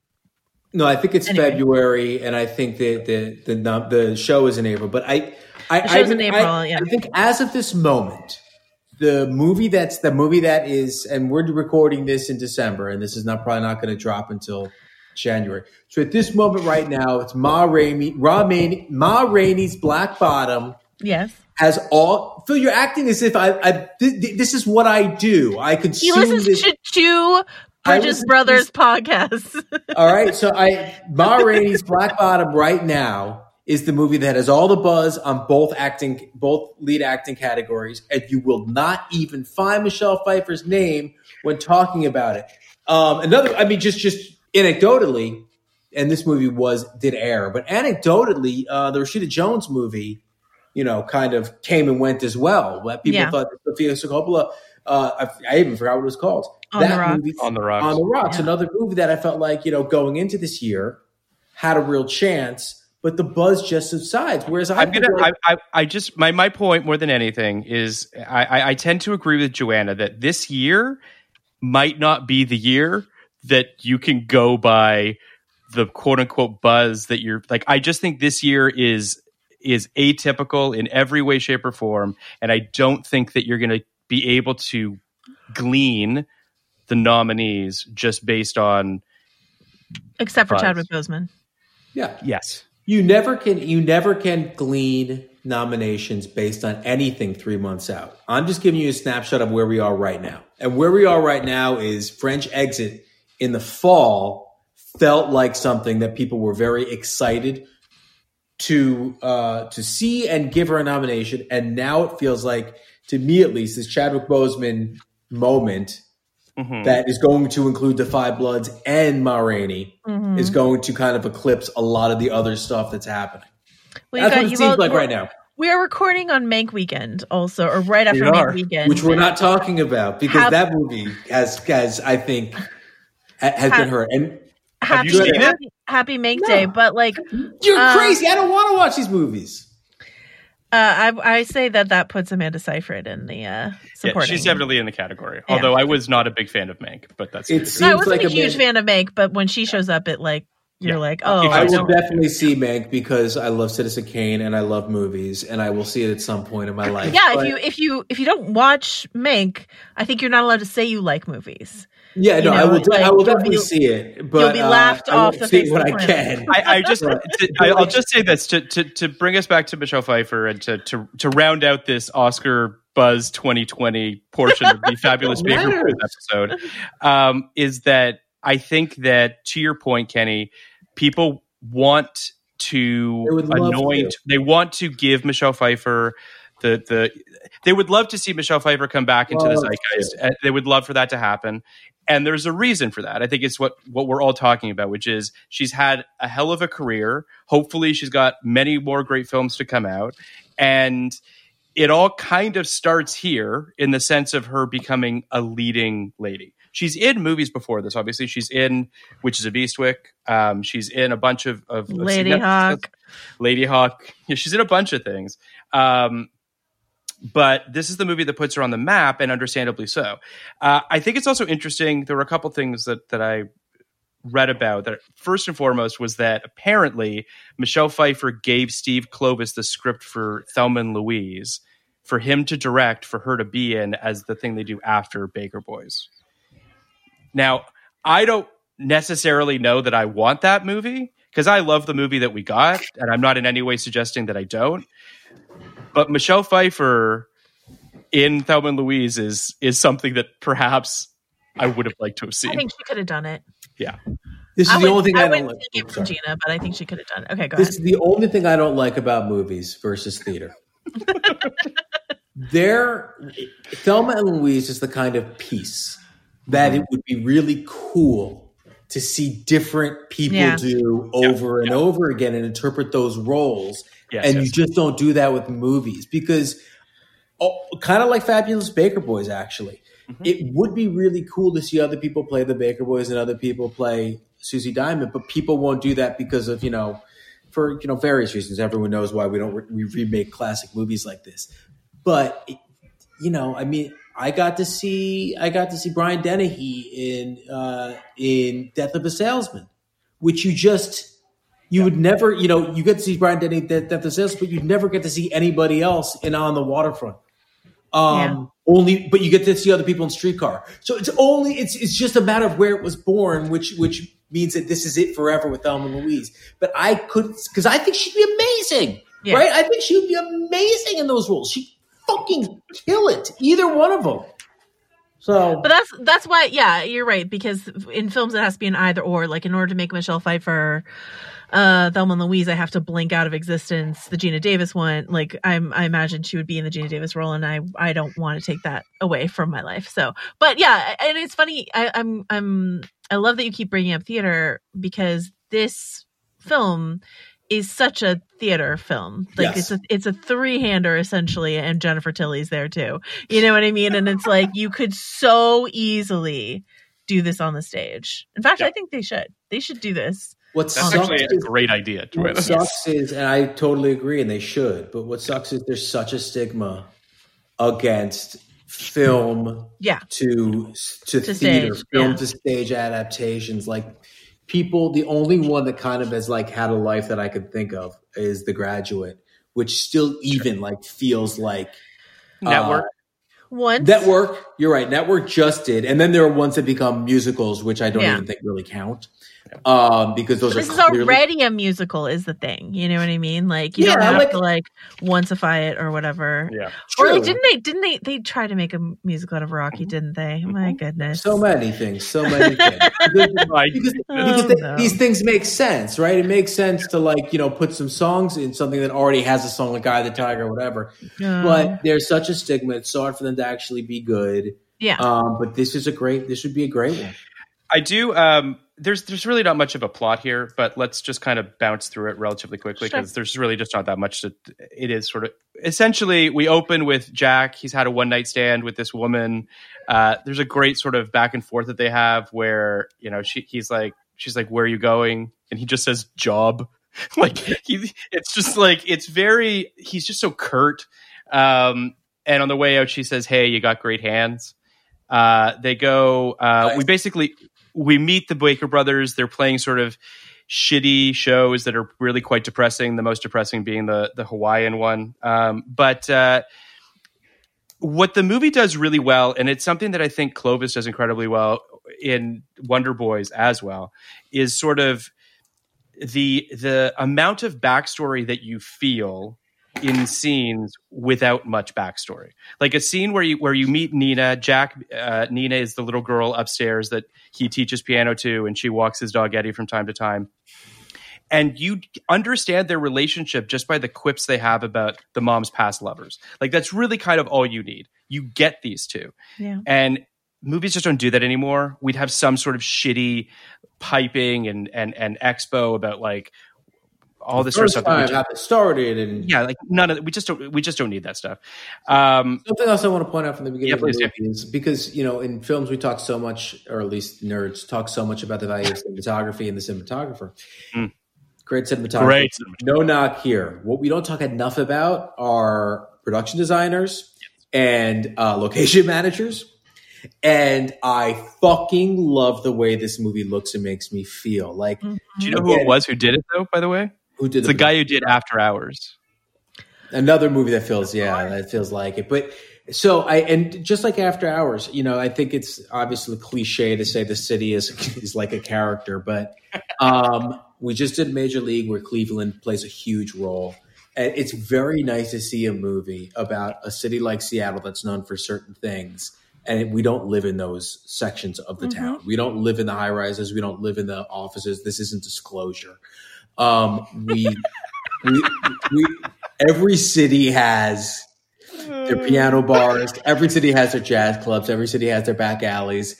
And to see it in a city that we don't necessarily readily associate with that, I didn't see one shot of the Space Needle. I don't know if you're allowed to shoot Seattle without shooting the Space Needle, but to not see that stuff. It's nice. I saw in some review, I forgot whose review it was, how it feels both kind of grimy but not foreboding. Yep. And that's the urban environment I want to live in. Right? Like it's always where I want to live. So I thought that was really fucking great the way this movie looked. And that's when I texted you and said I wanted to bathe in this movie because that's where I love. That's why I love the way that movie. I mean, Michael Ballhaus is the director of photography on this film, who's done many Scorsese film, Age of Innocence in particular, Goodfellas, what have you. But they apparently went out of their way to make sure that the film looked like an Edward Hopper painting, and it very much does.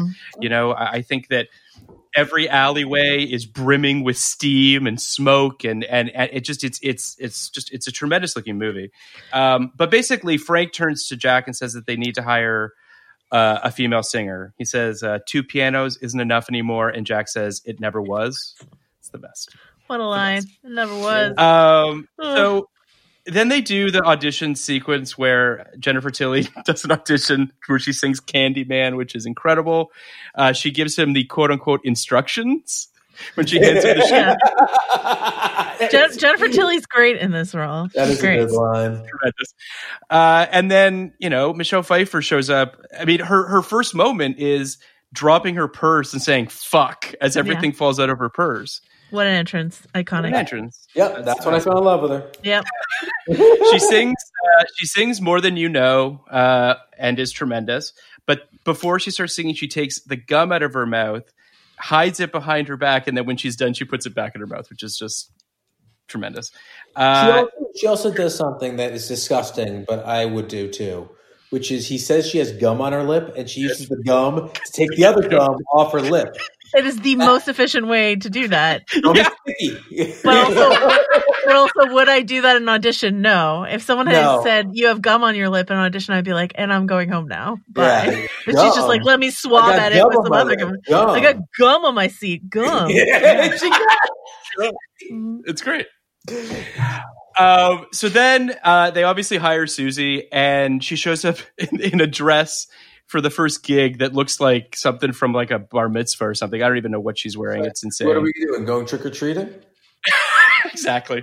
So then they'd have a really great little montage where they have to find her a new dress, and Frank tells her that it's going to come out of what they're going to pay her that night.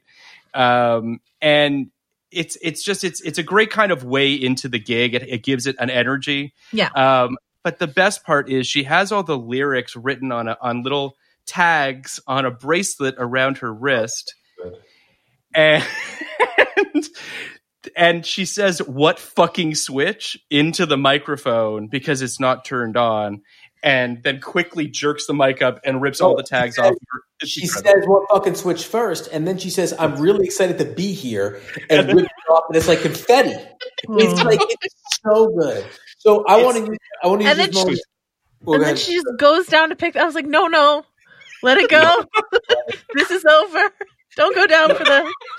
The moment I started realizing this movie was, better than most movies, was the interplay between Bo and Michelle Pfeiffer, because 99.99% of movies that have this setup, those are your romantic leads.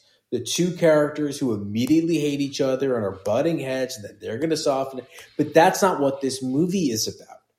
And I love that about it. I love that there's the tension between Jeff Bridges and Michelle Pfeiffer is very different from the very typical kind of 40 screwball type tension we get between our these two, our more alpha characters, I guess. So that kind of excited me immediately because I did not know where we were going at that point. She immediately has an affinity for Bo. Like she doesn't, you know what I mean? Like she enjoys him to some degree. There's something kind of the egghead of him, the egghead of him is as she calls him. I also like that he's not played, which I think a lot of other movies would do as well, as a mascot of this unit. Correct.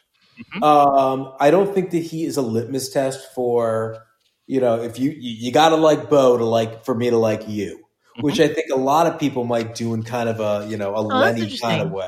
Yeah, he is given a lot of agency. Yeah, he is given a lot of respect in this movie.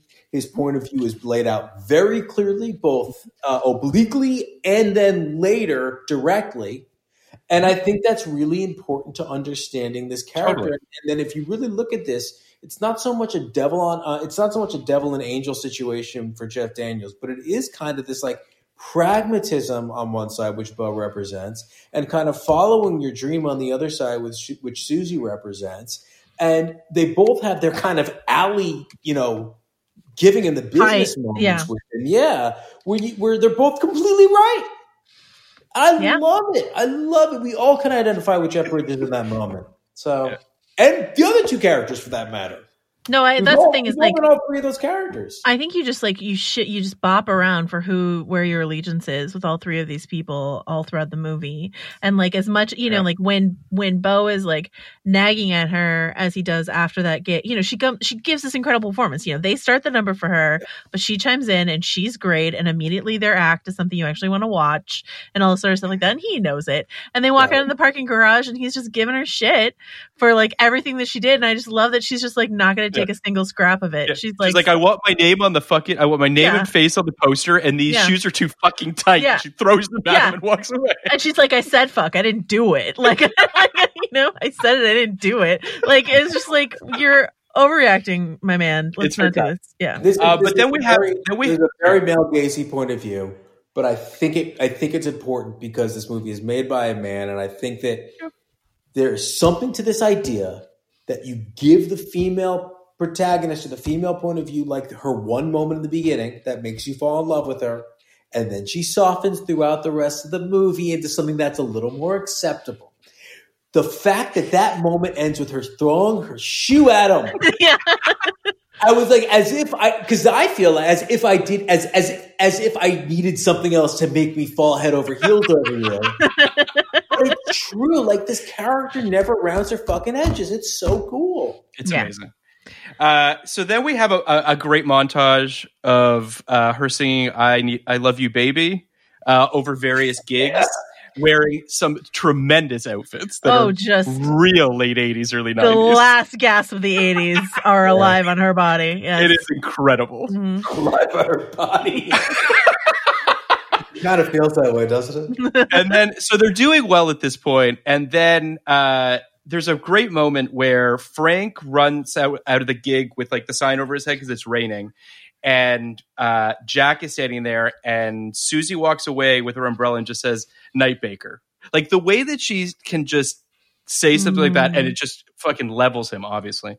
Then we get that really great cigarette scene, and there's a really great line in it that I love, where she's talking about how expensive the cigarettes are. So they've figured out like how much each cigarette actually costs in a pack. Yeah. And then after she blows him off, he says, "You better hurry up. You're a nickel down on your cigarette." Yes, you're a nickel down on your cigarette. So cool. It's so good. So cool. I love it so much. Should I smoke, guys? No. No. Don't smoke. Oh, no. So then we have that heartbreaking scene at the vet. He saves Eddie, brings Eddie on the road trip. Not really sure how that works, but we'll just go with it. They bring Eddie on the road trip. We have a really great moment of Jack and Susie eyeing each other in the car. So real fast on this. I'm a very impatient person. I generally do not understand the I just want to hang out with these people thing. Mm-hmm. It was the first time I can remember when they got to that hotel, and it's this beautiful mansion, where I remember thinking, God, I hope that's not the hotel. And it occurred to me it's because I wanted to stay with them in the car for longer. I actually was enjoying it. That's funny. That's another time I knew, like, no, this is a really special movie that has its hooks in me the way most movies we do just don't. There's also a great reveal in the hotel, which is as they're driving, Susie's looking at the brochure, and they've been to so many shitty hotels in the past, and she's like looking at the brochure. She's like, "This place looks really nice," and he's like, "Yeah. Oh, it's got pictures. Yeah, great." And then they get there, and it's just like the brochure, and she looks at them and is just like, "I fucking told you so." And she's also like, "Yeah, now you're with me, boys." Yeah. And the places you get booked are actually nice, because guess what? We're actually good act now. Yeah, exactly. What do you know? So then we have one of the best scenes in the movie, I think, which is after one of the performances, Frank gets a little tipsy, and we have just this beautiful scene of the three of them. I think that Clovis said it was 11 pages, this scene, which is insane. But it's the three of them on the patio. Lots of that. And Frank's a little tipsy, and he's just talking about how great his brother is. And at one point, we have this really great diopter shot where you can see two things in focus at the same time. And you can see Jack's inability to take any of this positive attention that his brother is fawning on him, basically. And he says, "Hey, Jack," and he like forces him to look at him and says, "You're brilliant." Like, it's a really, really beautiful moment that Jack can't even process. It's just a really nice moment. You're also, if you're me, very worried in this scene because Frank is drunk and Susie is beautiful, and he's like dancing with her and talking about how like his wife and like dancing with her and all this sort of stuff like that. And you're just like, go to bed, Frank. Like, go to bed. Now that you've seen the whole scene. Hey, I'm Ryan Reynolds. Recently, I asked Mint Mobile's legal team if big wireless companies are allowed to raise prices due to inflation. They said yes. And then when I asked if raising prices technically violates those onerous 2-year contracts, they said, "What the f*** are you talking about, you insane Hollywood ass?" So to recap, we're cutting the price of Mint Unlimited from $30 a month to just $15 a month. Give it a try at mintmobile.com/switch. $45 up front for 3 months plus taxes and fees. Promo rate for new customers for limited time. Unlimited more than 40 gigabytes per month. Slows full terms at mintmobile.com. I'm Sandra, and I'm just the professional your small business was looking for. But you didn't hire me because you didn't use LinkedIn Jobs. LinkedIn has professionals you can't find anywhere else, including those who aren't actively looking for a new job, but might be open to the perfect role, like me. In a given month, over 70% of LinkedIn users don't visit other leading job sites. So if you're not looking on LinkedIn, you'll miss out on great candidates like Sandra. Start hiring professionals like a professional. Post your free job on linkedin.com/people today. Isn't it kind of nice? Isn't it kind of nice in a I don't know. I hate the Mike Pence mother thing really upset me. Because, for like obvious reasons, this idea that like every interaction between a man and a woman with outside of the public sphere somehow turns sexual. Yeah. And I didn't feel like that was a sexual scene. I felt like that was two people who were just friends and getting to know each other. It's weird. I had my 20-year, this is such a fucking tangent, but I had my 20-year Zoom reunion 2 days ago. Oh, wow. We're sending old pictures, like there's like a big photo slide and photo thing. And there's old pictures. And there's this picture of me freshman year with like a girl who was someone I was never romantically with whatsoever, who I was very close with. And I just had my arm around her waist. And I know that there was nothing sexual at that moment. There's just something kind of lovely about the idea that a man and a woman who are not romantically involved can show affection towards each other and have it not be something that's necessarily read as sexual or uncomfortable, particularly if, you're in a situation where both parties understand that. But I do also think, yes, I think that should be and can be and ought to be possible and stuff like that. But I do think that there is also something going on for Frank there as he dances with this young, beautiful woman where he's like, he's not going to try something. That's not who Frank is. But he's just like, I remember when I had my beautiful young wife, like in my arms and stuff like that. And we're both a little older now and we still love each other. And I'm not going to do anything to mess that up. But like, I remember that feeling. There's also that movie is a very sad movie. There's something also to, there's two things going on. The first is that, again, Michelle Pfeiffer is a tremendous actor who is listening to Frank. Like, you can see it in her performance. You can see it in the way that she's actually reading what he has to say. It's a really like genuine, friendly moment. So there's that. But then there's you should dance with my handsome brother, Frank. Jack. You should be dancing with him. And that the pride he takes out of standing in the doorway, watching Jack dance with her is such a beautiful thing in and of itself. Despite the fact that Jack isn't really sure what to do, isn't really sure how to sort of play this. It's clear that he has feelings for Susie, but that he doesn't want to act on them. And then something that I love, and this actually comes back to Major League of all things, because we talked about that last week, but that idea that Frank goes to Jack and says, don't sleep with Susie. Don't fuck this up for us. Like, please don't do that. Like, it's outwardly said. And I feel like a lot of movies wouldn't have the confidence to do that. They'd just they'd have the look, and then the audience would kind of have to surmise it. I appreciate the fact that they say it out loud and that Frank says, keep your dick in your pants. And my sense really is that it's coming from a point of view, and I think that, Frank's later monologue about this particular thing substantiates this, but it really comes to the point of view of this will fuck up our band, everything, and my ability to provide, which is overstepping. Mm-hmm. And it is getting into a kind of a weird place, but you're in that weird place to begin with the moment you hire Susie Diamond to be your singer.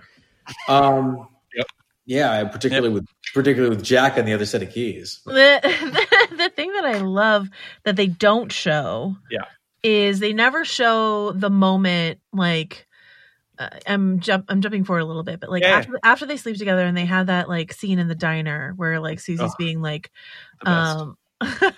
with the gift that I sent you. Yeah, with the amazing gift that you sent me and all that sort of stuff. Like you never have to see that moment where Beau's like, oh, or Frank's like, oh, they slept together. He says it later. He's like, you just couldn't help yourself. You had to do it.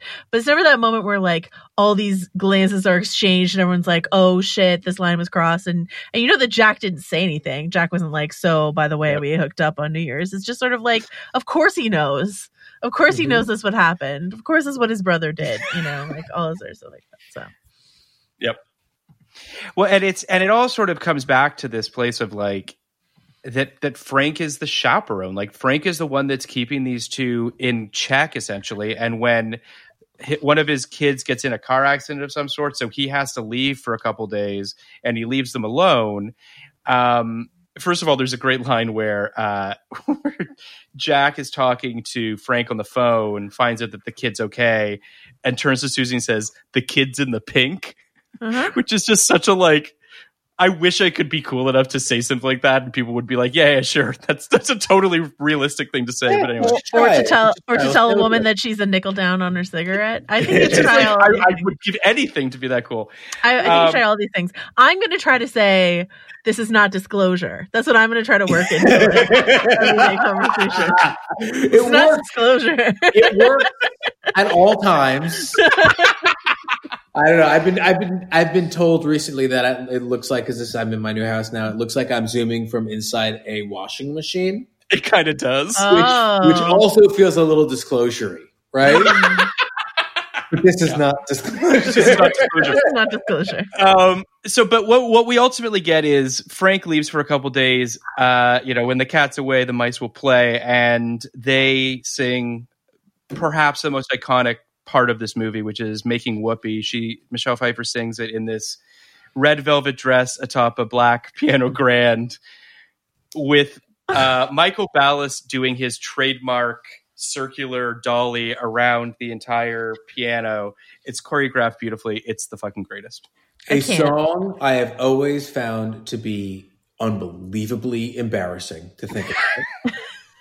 Until this moment. But also, it's such a weird song because it's like, it's about the consequences of making whoopee. She's singing about changing diapers, like washing dishes and baby clothes and like, but sexily. And you're like, what? What? Am I listening to? But now, because it's always held a place in pop culture that I never understood because the song is called Making Whoopee and it's so fucking embarrassing. Yeah. But now I understand it. To some extent, it's still, I would say, not Jessica Rabbit. It's still... No, they should have given her a better song to sing there. Like, it's an iconic moment, but like, yeah. Is Sooner or Later from Dick Tracy? Correct. Yeah. That's so fucking good, too. Sooner or Later is really good.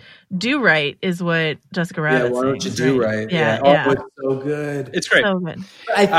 I think that like people think, particularly the kind of people who probably would go and see this performance on New Year's.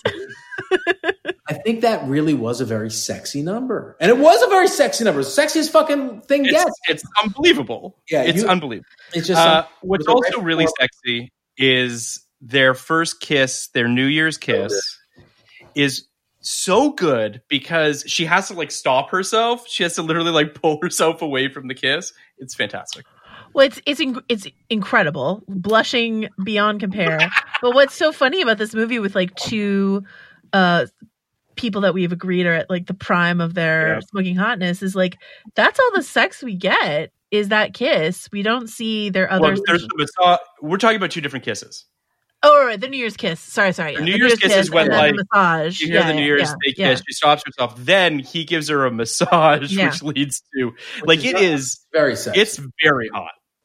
It is. That's what you need. But you know what else is like really like made me blush in like a really cute way is the scene before New Year's when they're like smelling each other's perfume in the bathroom and sneaking around. The toiletries. Yeah, and that's how they both know for sure that the other person is interested, despite like the nose and the awkwardness and the aloofness and all sort of stuff like that. They now both know silently that the other person is definitely into this. You know what I mean? Was the scene. Yeah. Sorry, Jen. Well, you were talking about consent a little bit earlier, Kenny, like sort of, and like this is that scene to me is what makes the massage into the kiss later like okay, because it's like she hasn't said yes, all green light, but like she snuck around and smelled his cologne, and I'm like, yeah. So I was going to say something similar because that I was under the mistaken impression that she was nominated for Best Supporting and not Best Actor. So it was, or Best Actress. So it was that moment when I texted Phil and I said, Michelle Pfeiffer, supporting actress, is character fraud. Category fraud. Yeah.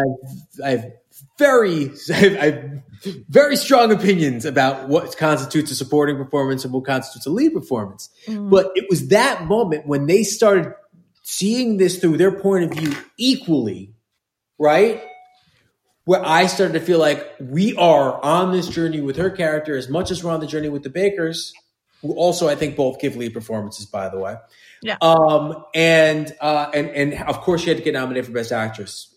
Unfortunately, the Academy was correct, and I didn't get to yell category fraud. I do think that just to speak very briefly about the toiletry scene, because it's adorable and it's perfect because it allows them to seem insecure for a little bit, just vulnerable. Vulnerable, because they're so hardened. They refuse to give each other even an inch. They both have to be, cool as shit, and I get it. Feels like I'm cool as shit. So I don't in any way do I do that, but I understand that that's what they want to do. What I think is interesting too is Clovis talks on the commentary about how he was failing at directing the scene, and it was taking too long, and he just knew it wasn't working. So he kicked everyone off the set except for Jeff and Michelle and the DP, and they worked it out. But it took some time. And he turned to Jeff Bridges and Michelle and said, "We'll figure this out. Like it takes as long as it takes. Like it's not a big deal. We'll get there." And they obviously ultimately got it. But then after they shot it, Jeff Bridges turned to him and said, "That was really cool that you said, we had all the time in the world to get it. I didn't believe you for a second, but I appreciate that you said it." And I think it's like. It's great that like everyone making this movie and Clovis talks about this as well. Like this was the most collaborative movie he's ever been a part of. Everyone just wanted to get it right. Everyone just wanted to do a great job.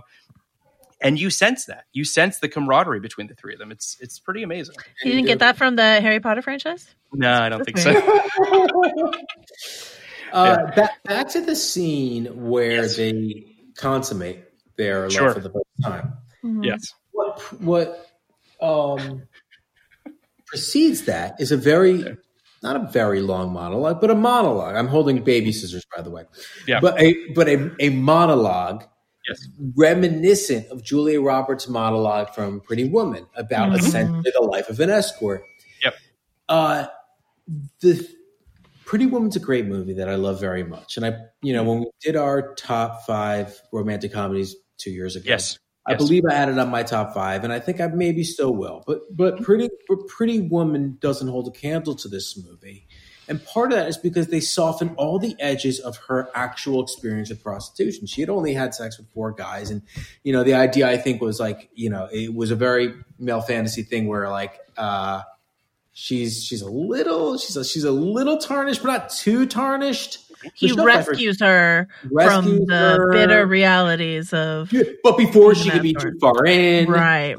Before she was taken to the fairy tale, She right, and I hesitate to say I think that might go both ways with men and women. I think that there is also like a bit of she's a prostitute, like at least she's not hanging out at soap conventions.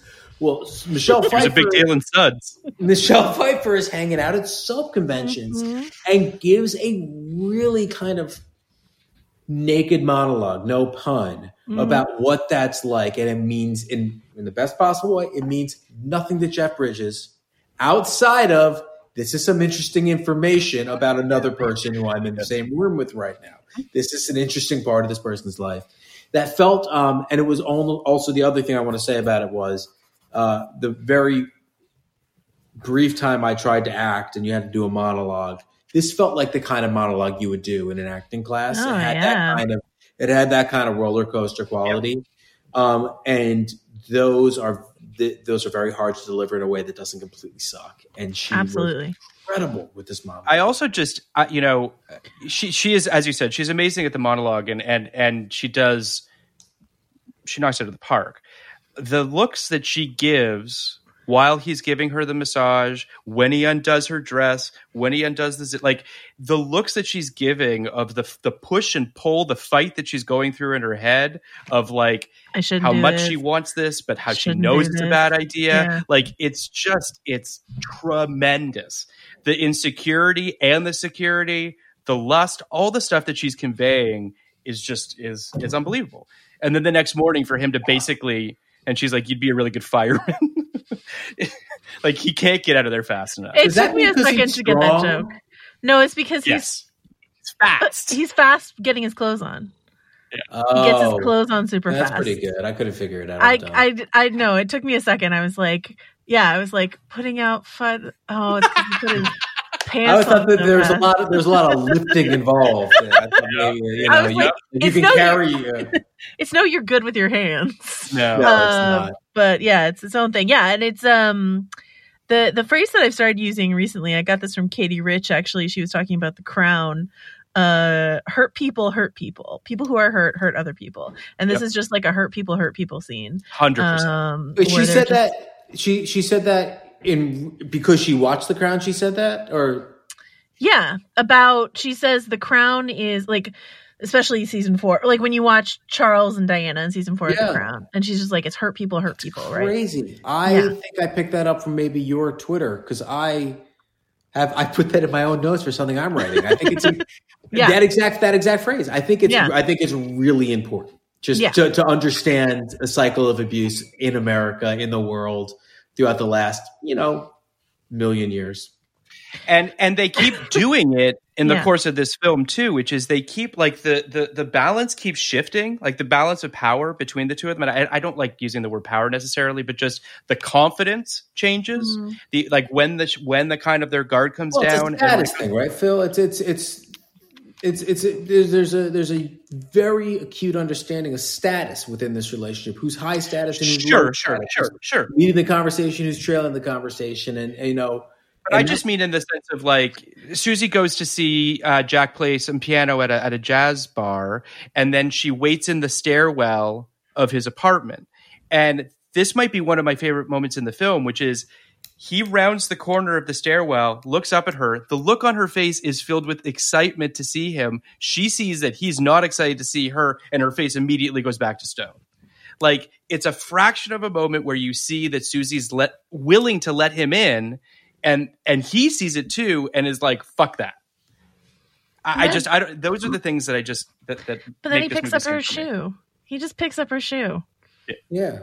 I don't know what to tell you. That's a great moment. He picks up her shoe. He does pick, and the look on her face is, he picked up my shoe. Yeah. I guess we're doing this. That moment didn't. I didn't read that the way you read that. I want to rewatch it. I want to rewatch it with your interpretation. Watch that moment if you can, because it's a split second, but Michelle Pfeiffer's doing something in that instant that just really. I think it's part of like he's had too many one night stands. You know what I mean? And she's ready to let him in. He's had too many of these. Is this another quote unquote needy person that is like? I just all that stuff that's this baggage that unfortunately makes them unable to see each other for who they really are. She makes an interesting decision by going to the club, correct, and not saying hello and not telling him. Yeah. I guess I didn't read that moment the same way, but she does have information on him that he doesn't have. But then they have sex again. The next morning, they have a whole sort of post-coital conversation, and she says, "I got a gig writing jingles for cat food." And he's like, "You should take it. Take the gig." And she's like, I don't want to leave you with an open mic. And he says, "There's always another girl." That's it. Door shut. And the look on her face, it's like, I will not fucking cry for you, but I have got the tears are just welling in her eyes. It's tremendous. It's great stuff. I never thought she was going to cry. I was sitting there thinking, I mean, I know that I know she was going glassy eyed, don't get me wrong, but I felt like that was there before. And I had so much faith in this character that I just expected her to be like, which I think she did, was essentially like, oh, there's always another girl. All right, fuck you. I'll be singing about peas for for 15,000 an hour. Yeah. Well, yeah. So enjoy the Luau Lounge. Yeah. No, and it's just there's so many tiny moments where you're like, if you just open slightly and you just open slightly, then you can figure this out and connect. And they're just too closed and too spiky. And she keeps like, she opens a little. He opened a little when he asks her about coffee. You know what I mean? Like there are these like, I'm afraid. Yeah. I don't want to expose my underbelly sort of like, reactions between these characters. And I think it's so, you're just so rooting for them to not fuck this up. We'll talk about the ending when we get to the ending. And I think it's so strong, but like, I actually think the bigger moment, I don't want to jump the gun. I think we're there, which is the scene in the alleyway where they fucking let loose on each other. It's not that, because then he brings up her like sex worker stuff, and you're just like, she also says, Jesus, you're cold, you're like a fucking razor blade, and he says, careful, you're gonna have me thinking you're going soft on me. Right. A little callback. And then once the sweat dries, you still don't know shit about me. I didn't know whores were so philosophical. And then she says, at least my brother's not my pimp. Good job, guys. It's not good. Yeah, good job, guys, is right. Yeah, good job. But when she says to him, I thought I had you pegged from the moment I met you, I had you pegged as a loser, but you're worse, you're a coward. Yes. That cuts. Woo. Yeah. Yeah. That cuts. It's a great scene though. Like it's just, I don't know. I love how these guys, it's great. Yeah. Joanna, don't put words in your mouth, but the guys you were talking about were these two characters, right? Great job, guys. Yeah. Yeah. I think it was a really, really strong scene about two people who have decided to, unload everything, every bullet they had in their gun. Just burn it down. Also made me think, we all kind of, it's a weird thing. We all kind of have these bullets kind of ready to go for all the people we love the most. Yep. And only the people we love the most, right? Like you wouldn't say this to someone you didn't care about. No. I mean, why risk it? Yeah.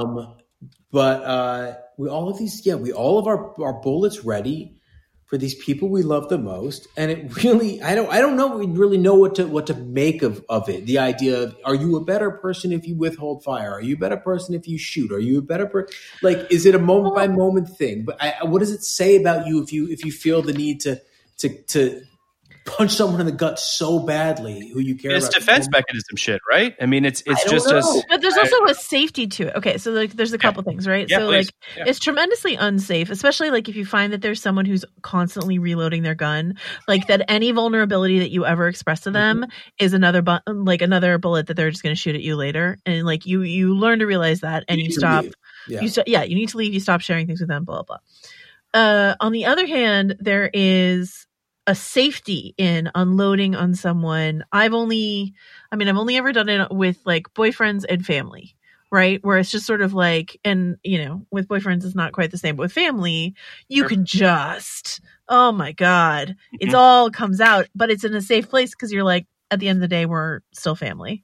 And that, and I can be this worst version of myself with it, which is cathartic sometimes. Mm-hmm. And at the end of the day, there's something here. And so there's something to be, it's an intimacy thing, right? And so there's something to be said about the intimacy of this lashing out between the two of them, which is awful behavior from both of them.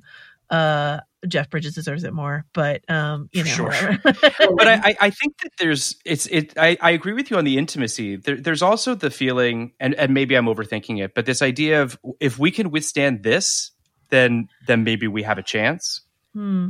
And maybe I'm being too optimistic. Like a boundary pushing, right? Like, can we go here? Yeah. Is this an okay place to go? No? Yeah. Okay. Yeah, well, I don't know. I feel you to something you said, Joanna, because you just kind of got at the thesis of the movie to some extent, right?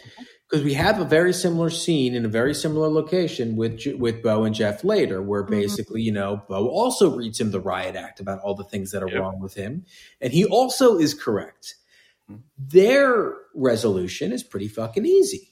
You know, it's pretty easy for him to go, for Jeff to go back to Bo's house, and essentially they have it out a little, and Bo's like, all right, it'll be 3 weeks and then we'll get back to normal. Just like, it'll never be back to normal, I'm leaving. But it still is always going to be normal emotionally. Yeah. Whereas it basically does probably ruin the relationship between Susie and Jack. I'm interchangeably using Bo and Jack and Jeff and Jeff. Right, but that's besides the point. But I think what is kind of interesting, because as you said, Joanna, it's only ever happened with boyfriends and family members, is the goal in a relationship really is, I think, to get to that place where you can be your worst self. Yeah. Not always. Sure. But every once in a while, maybe once a year, and you can move on. And I think that's with the same, the same frequency as you would be with your family, right? Right, exactly. And but the fear, and this is what this movie I think says, the fear is, there's always that sneaky little fucking escape hatch that this is not a relationship you 100% are going to keep forever and ever, even a marriage. And I don't know. I think that's pretty poignant that a similar blow up between these two characters, one results in the two of them playing piano together, and the other results in the two of them saying there's a little bit of the blood is thicker than water to a certain degree. I mean, I do think that these two brothers obviously go way back, and their relationship is I don't want to say deeper necessarily than the relationship with Susie, but it's different, and it's and that bond is unbreakable. They have this really sweet scene where they play You're 16 on these back-to-back pianos from when they were kids, and it's great. I love that two-sided white piano in the garage. So good. And it's just covered in shot glasses from all of the various gigs. Talking about the production design moment, that is so good when he's packing up these mementos from hundreds of gigs in these awful places that they played. But the specificity of that, that's the thing about this movie, that if you tell someone what this movie is about, like the log line of this film, they'd be like, okay. Right. But the specificity of these characters, the way that they're played, the fact that a production designer found somewhere like 300 shot glasses from a bunch of different hotels. Yeah. That type of stuff is what makes this thing sing. But now we're at the final scene of the movie, and it's tremendous. Can I go back to the garage really quickly? Please, yeah, please. Yeah. Something is that the scene you were going to talk about? No, it's Jeff Bridges in the diner. I don't know if we want to. Oh, yes, it's Jennifer. Yeah, Jennifer Tilly. Yeah. That's right before he goes to talk to. The Jennifer Tilly moment feels really pivotal to me, right? Because the moment where the camera drops to Jennifer Tilly's chest, and you're like, "Oh my god!" and then she sees it, and she's disappointed and frustrated because she was just being very nice and cute with him, and not even necessarily hitting on him. She was just sort of like, "I know she you," and I wanted to sing for him. She sings in the beginning of the scene, and he and he disappoints her, and you're disappointed in him, and all of that, and then he comes correct instead. And that to me feels like a big turn. But why does he come correct though? Because he clocks the picture of Michelle Pfeiffer on the wall. Better Angel. And also that's still the one. You know what I mean? That idea of it's beneath me and it's beneath why would it's all bad. And I want to talk about that scene too. Okay. It's not Disclosure. It is not. Well, it's similar to Disclosure in that it's something that I don't love. I feel like we have to do Disclosure now. Disclosure is truly it might be worse than the net. It might be worse than the net. I'm not sure. But it is one of the worst movies ever made. It's a close call. It's close. So I don't love that scene for a couple reasons. Mm-hmm. One is I don't love the way Jennifer Tilly is deployed, because I think Jennifer Tilly is often deployed as a grown-up child.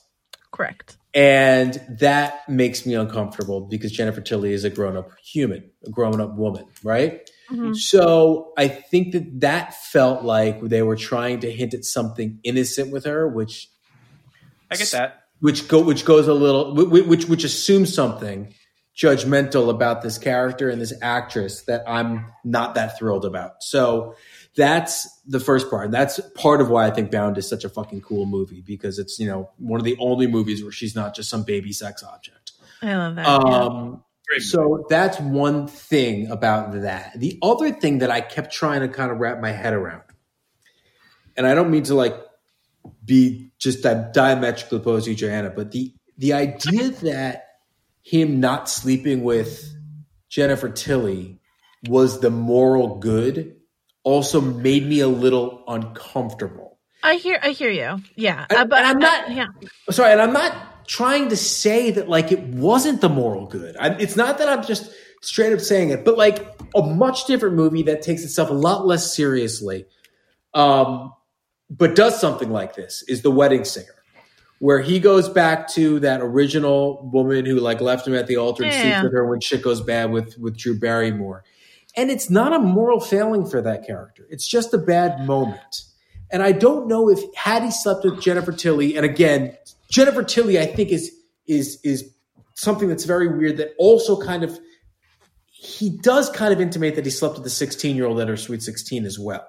So there's something kind of going on there that is just like the growing up being a woman who is more your speed, like kind of emotionally and intellectually, or is it just being with the right person that I think is a little confused in these scenes. But I'm not convinced that if Jeff Bridges had a bad moment here, it would have been irredeemable, or even would have made me think all that less of this character. I agree with you. Like it's not sleeping with another woman or the wrong woman or whatever. It's like that was just not respectful of what that woman wanted from that interaction. You know what I mean? And the way in which the camera / his eyes like move on her body. And like what's interesting about that shot is like Jennifer Tilly, who's an incredibly sexy woman, she's not like spilling out of her uniform. No, it's not like, you know, it's a very like, she's very buttoned up. And so it's just like, it seems even more transgressive for him to be staring in a place where he was not invited to stare. Yeah. Yep. And so, and it just seems like a move backwards. Like this would be a retreat to the Jack that he's been, the Jack that we meet at the beginning of the movie.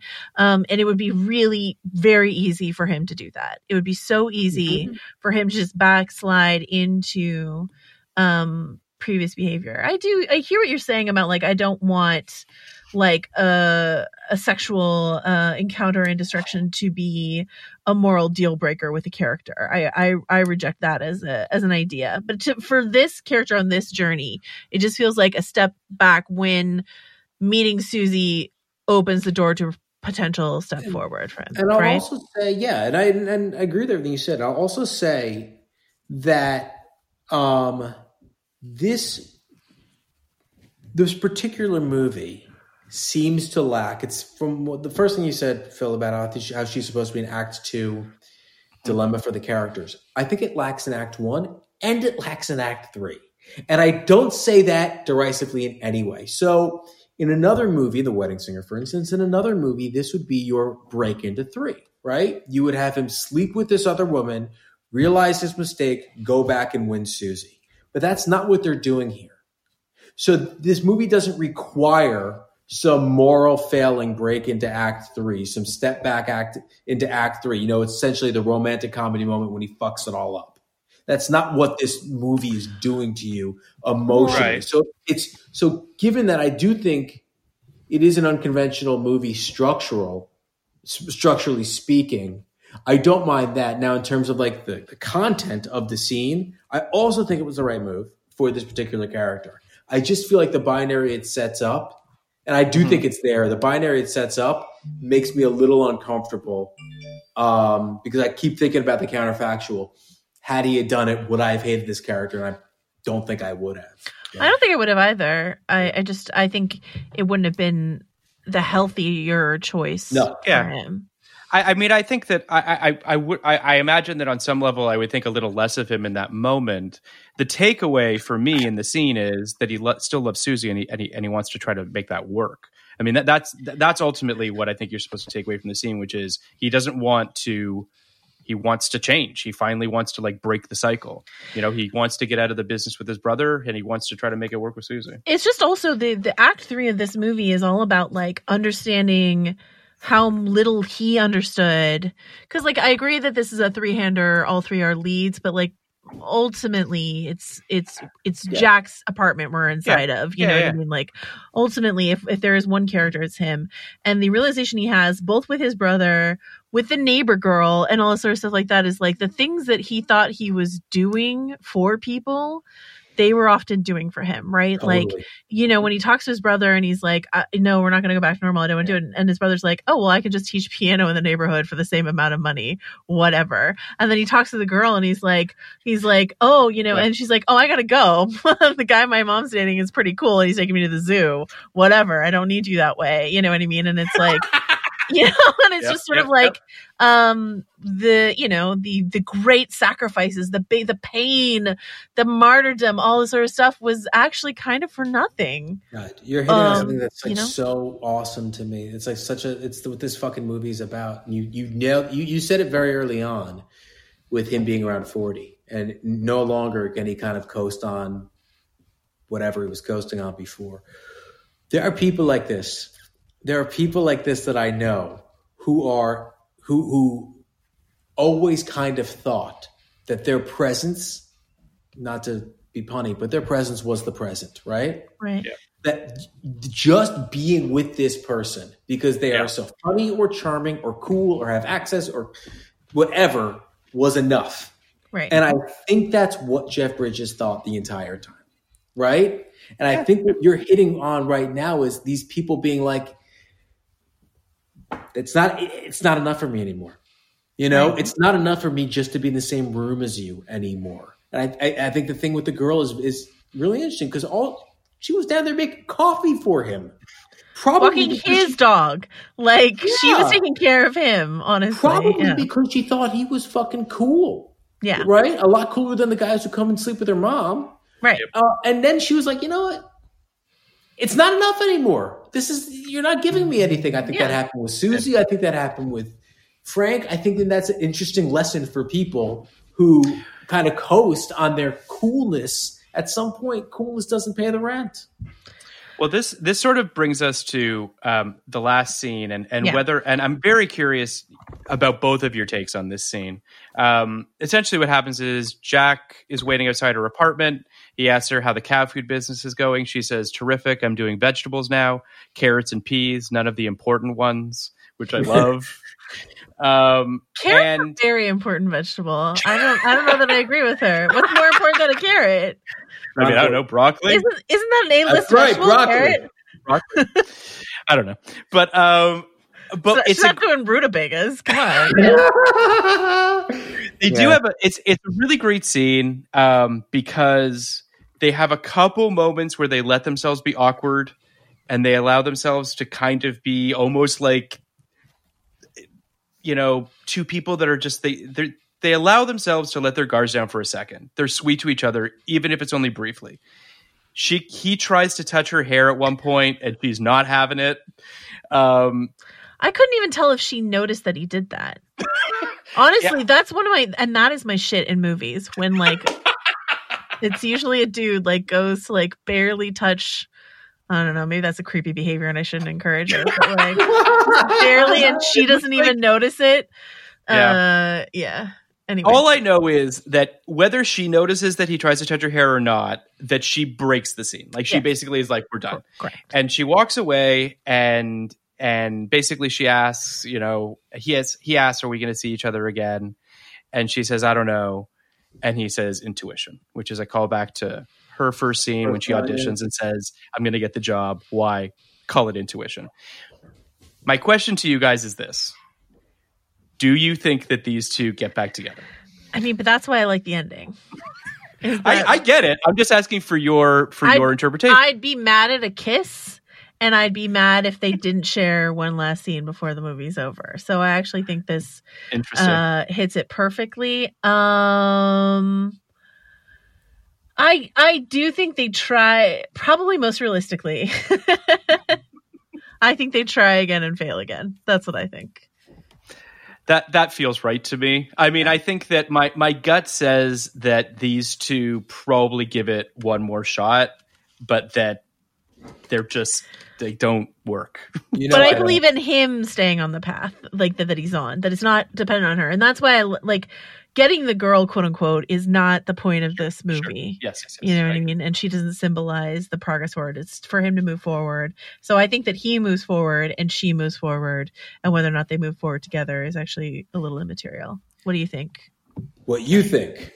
Oh. I think what you think. I think it's a fun game, but I think it's weird because, again, back to Major League. I didn't want to know. I want to rewatch Major League now. Oh, well, I think this is going to happen. I think this is going to happen over and over in these 89 movies. We've done, I believe, 4 now. 5. And they're all fucking brilliant. Like, there's something about, and I want to ask you about, we've done 5. About studio movies in the 80s that they're just spectacular. But the end of Major League, they win, they get to the playoffs, and then you go away. And then in Major League 2, they got swept in the playoffs. I don't, and I said I don't want to know if Tony Sopranos lives or dies. I don't want to know if the Indians win the playoffs. The movie's over. The movie is over. The story is told, and it doesn't matter to me if they try again, if they don't try again, if they have kids, if they don't have kids. This is it. This is the Angie and Jack story for me. So I know I sound like a total asshole at responding to your totally fun question, but you're not really responding to it. But that's well, no, I'm not playing the game, and I usually hate when like you don't play the game. But this is just a game. The movie's over, and I know what I need to know about these characters moving forward, and I love the way it ended. It's so beautiful. And another thing, I think it's the best ending. The AFI movies are watching, but this happens in all the 89 movies we're watching too. These movies knew when to get out. They knew when the movie was done. Have you guys seen the movie Swim Fan? Yes. Have you seen the movie Swim Fan recently? Not recently, though. Okay, great. So I watched it a couple weeks ago. Okay. Do not recommend. Wow, COVID has hit you hard. No, it's kind of like Fatal Attraction, but with kids in swim with team. It's the Messenger. Yeah. Exactly. Jesse Bradford. And so at the very end of the movie, spoilers for Swim Fan, they're like in a pool. It's established that his stalker cannot swim. And he rescues his girlfriend and then just lets his stalker, like negligent homicide, just like lets her drown. And then the movie is over. I'm not kidding. Like, I don't remember that. A minute, you see a montage of him walking out of a swim meet. He's no longer on the swim team. He gets in the car with his girlfriend, played by Sherry Appleby, and they're like, we're fine now. And then it's over. So one thing you can say about Swim Fan is it sure does end. It knows how to get out quickly. Sherry Appleby is the girlfriend? Yes. Love Sherry Appleby. She's the Ann Archer of this equation. Yes. Is she as cool as Ann Archer? No, absolutely not. So let's just very quickly rank this movie. Wait, I haven't mentioned the one thing I don't like about this movie. Oh, please. Absolutely. And I was gratified to see an interview from 1989 that I read, which is that, we talked about La La Land a little earlier. It's a little whatever for Jeff Bridges is going to be like, I'm going to go play jazz with the black people. That's my aspiration. It's like, that's a fair point. A little Ryan Gosling in La La Land. That's all. Okay. And that's another thing that feels like there was a very lazy shorthand there. Right. Even more so than not even more so. Aside from the kind of racial tourism of the move, there's a shorthand to this is, real and what I was doing is fake. There's like a value judgment to that seems a little ridiculous for white filmmakers and white actors to be playing as if he could ever be that. As if there's any world in which like he could be the young black pianist who's been there for a year and he hasn't seen. So that's that. I think that in general, that idea, thank God, has kind of gone away, but that was prevalent for fucking ever. Like ever that like that a white guy can somehow like, take a tour into black culture and be better, and then essentially like, redeem their soul that way somehow. So yeah, feel you. It's very that thing you do. You know what I mean? Anyway. Yes, it was.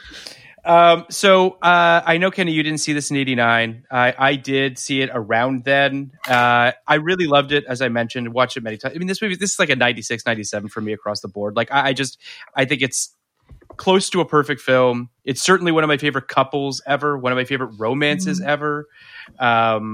I mean, Michelle Pfeiffer, off the charts. Everything's just great. Jeff Bridges is awesome. I don't have anything else to add other than that I love this movie. What do you guys think? 0 to 99, Joanna, what are your thoughts on Fabulous Baker Boys? 97. Yeah, 97. Maybe 96. 97. Yeah. I'm surprised you're not 99, Phil. Yeah. What dings it for you? I think that what doesn't make it a 99 ultimately is the 5 other films from 1989 that I have on my list as perhaps being above it. I mean, I think that there's just sort of, we talked about these in a previous episode, Joanna, but I mean, When Harry Met Sally, Batman, Indiana Jones and the Last Crusade, Dead Poets Society. Like, these are just movies that I'm just like, these are in my DNA. Like, I don't know that I can't really. So I couldn't those put are this like, over Last Crusade. No. Yeah. So that's why it's like not a 99, but it's basically in my heart, Kenny, it's a 99. So make it a 99. I think all my favorite movies from this year are 99s. Yeah. And this movie's very close. Like this movie's, pick a day. I mean, this might wind up top 5 is just not enough for us for this year. We did 5s. And it's just not enough because you don't get enough variety. I was like basically thinking like this is like a 98 for me.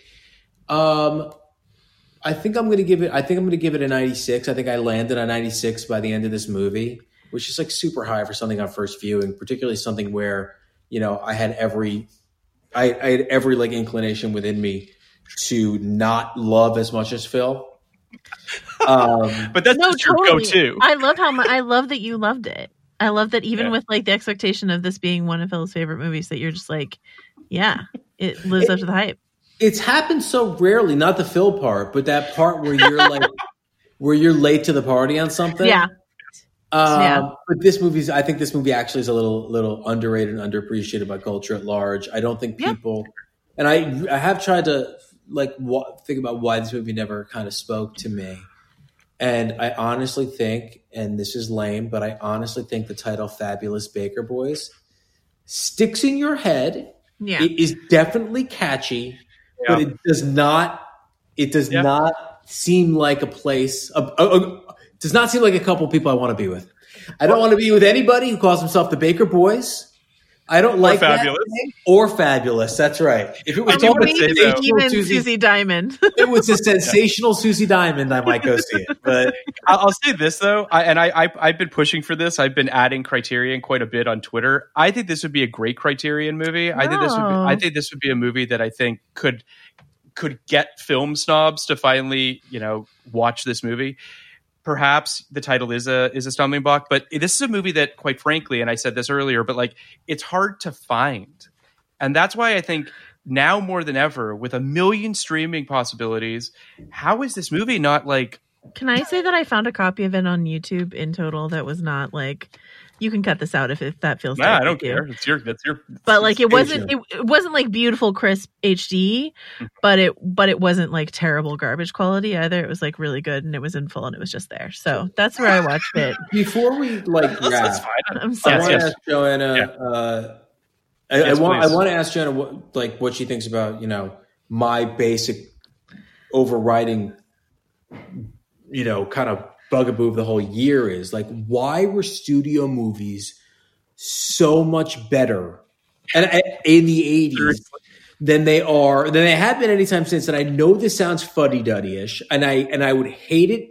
I would hate hearing the older generation saying they don't make movies like the 40s and 50s and 60s anymore. But I am confident that these are not necessarily better than your Portrait of a Lady's on Fire, for instance, but these are better than what comes out what studios put out. So what I'm trying to say is, obviously there are amazing movies put out every year, obviously, but they're all foreign, low budget, or ultra high budget.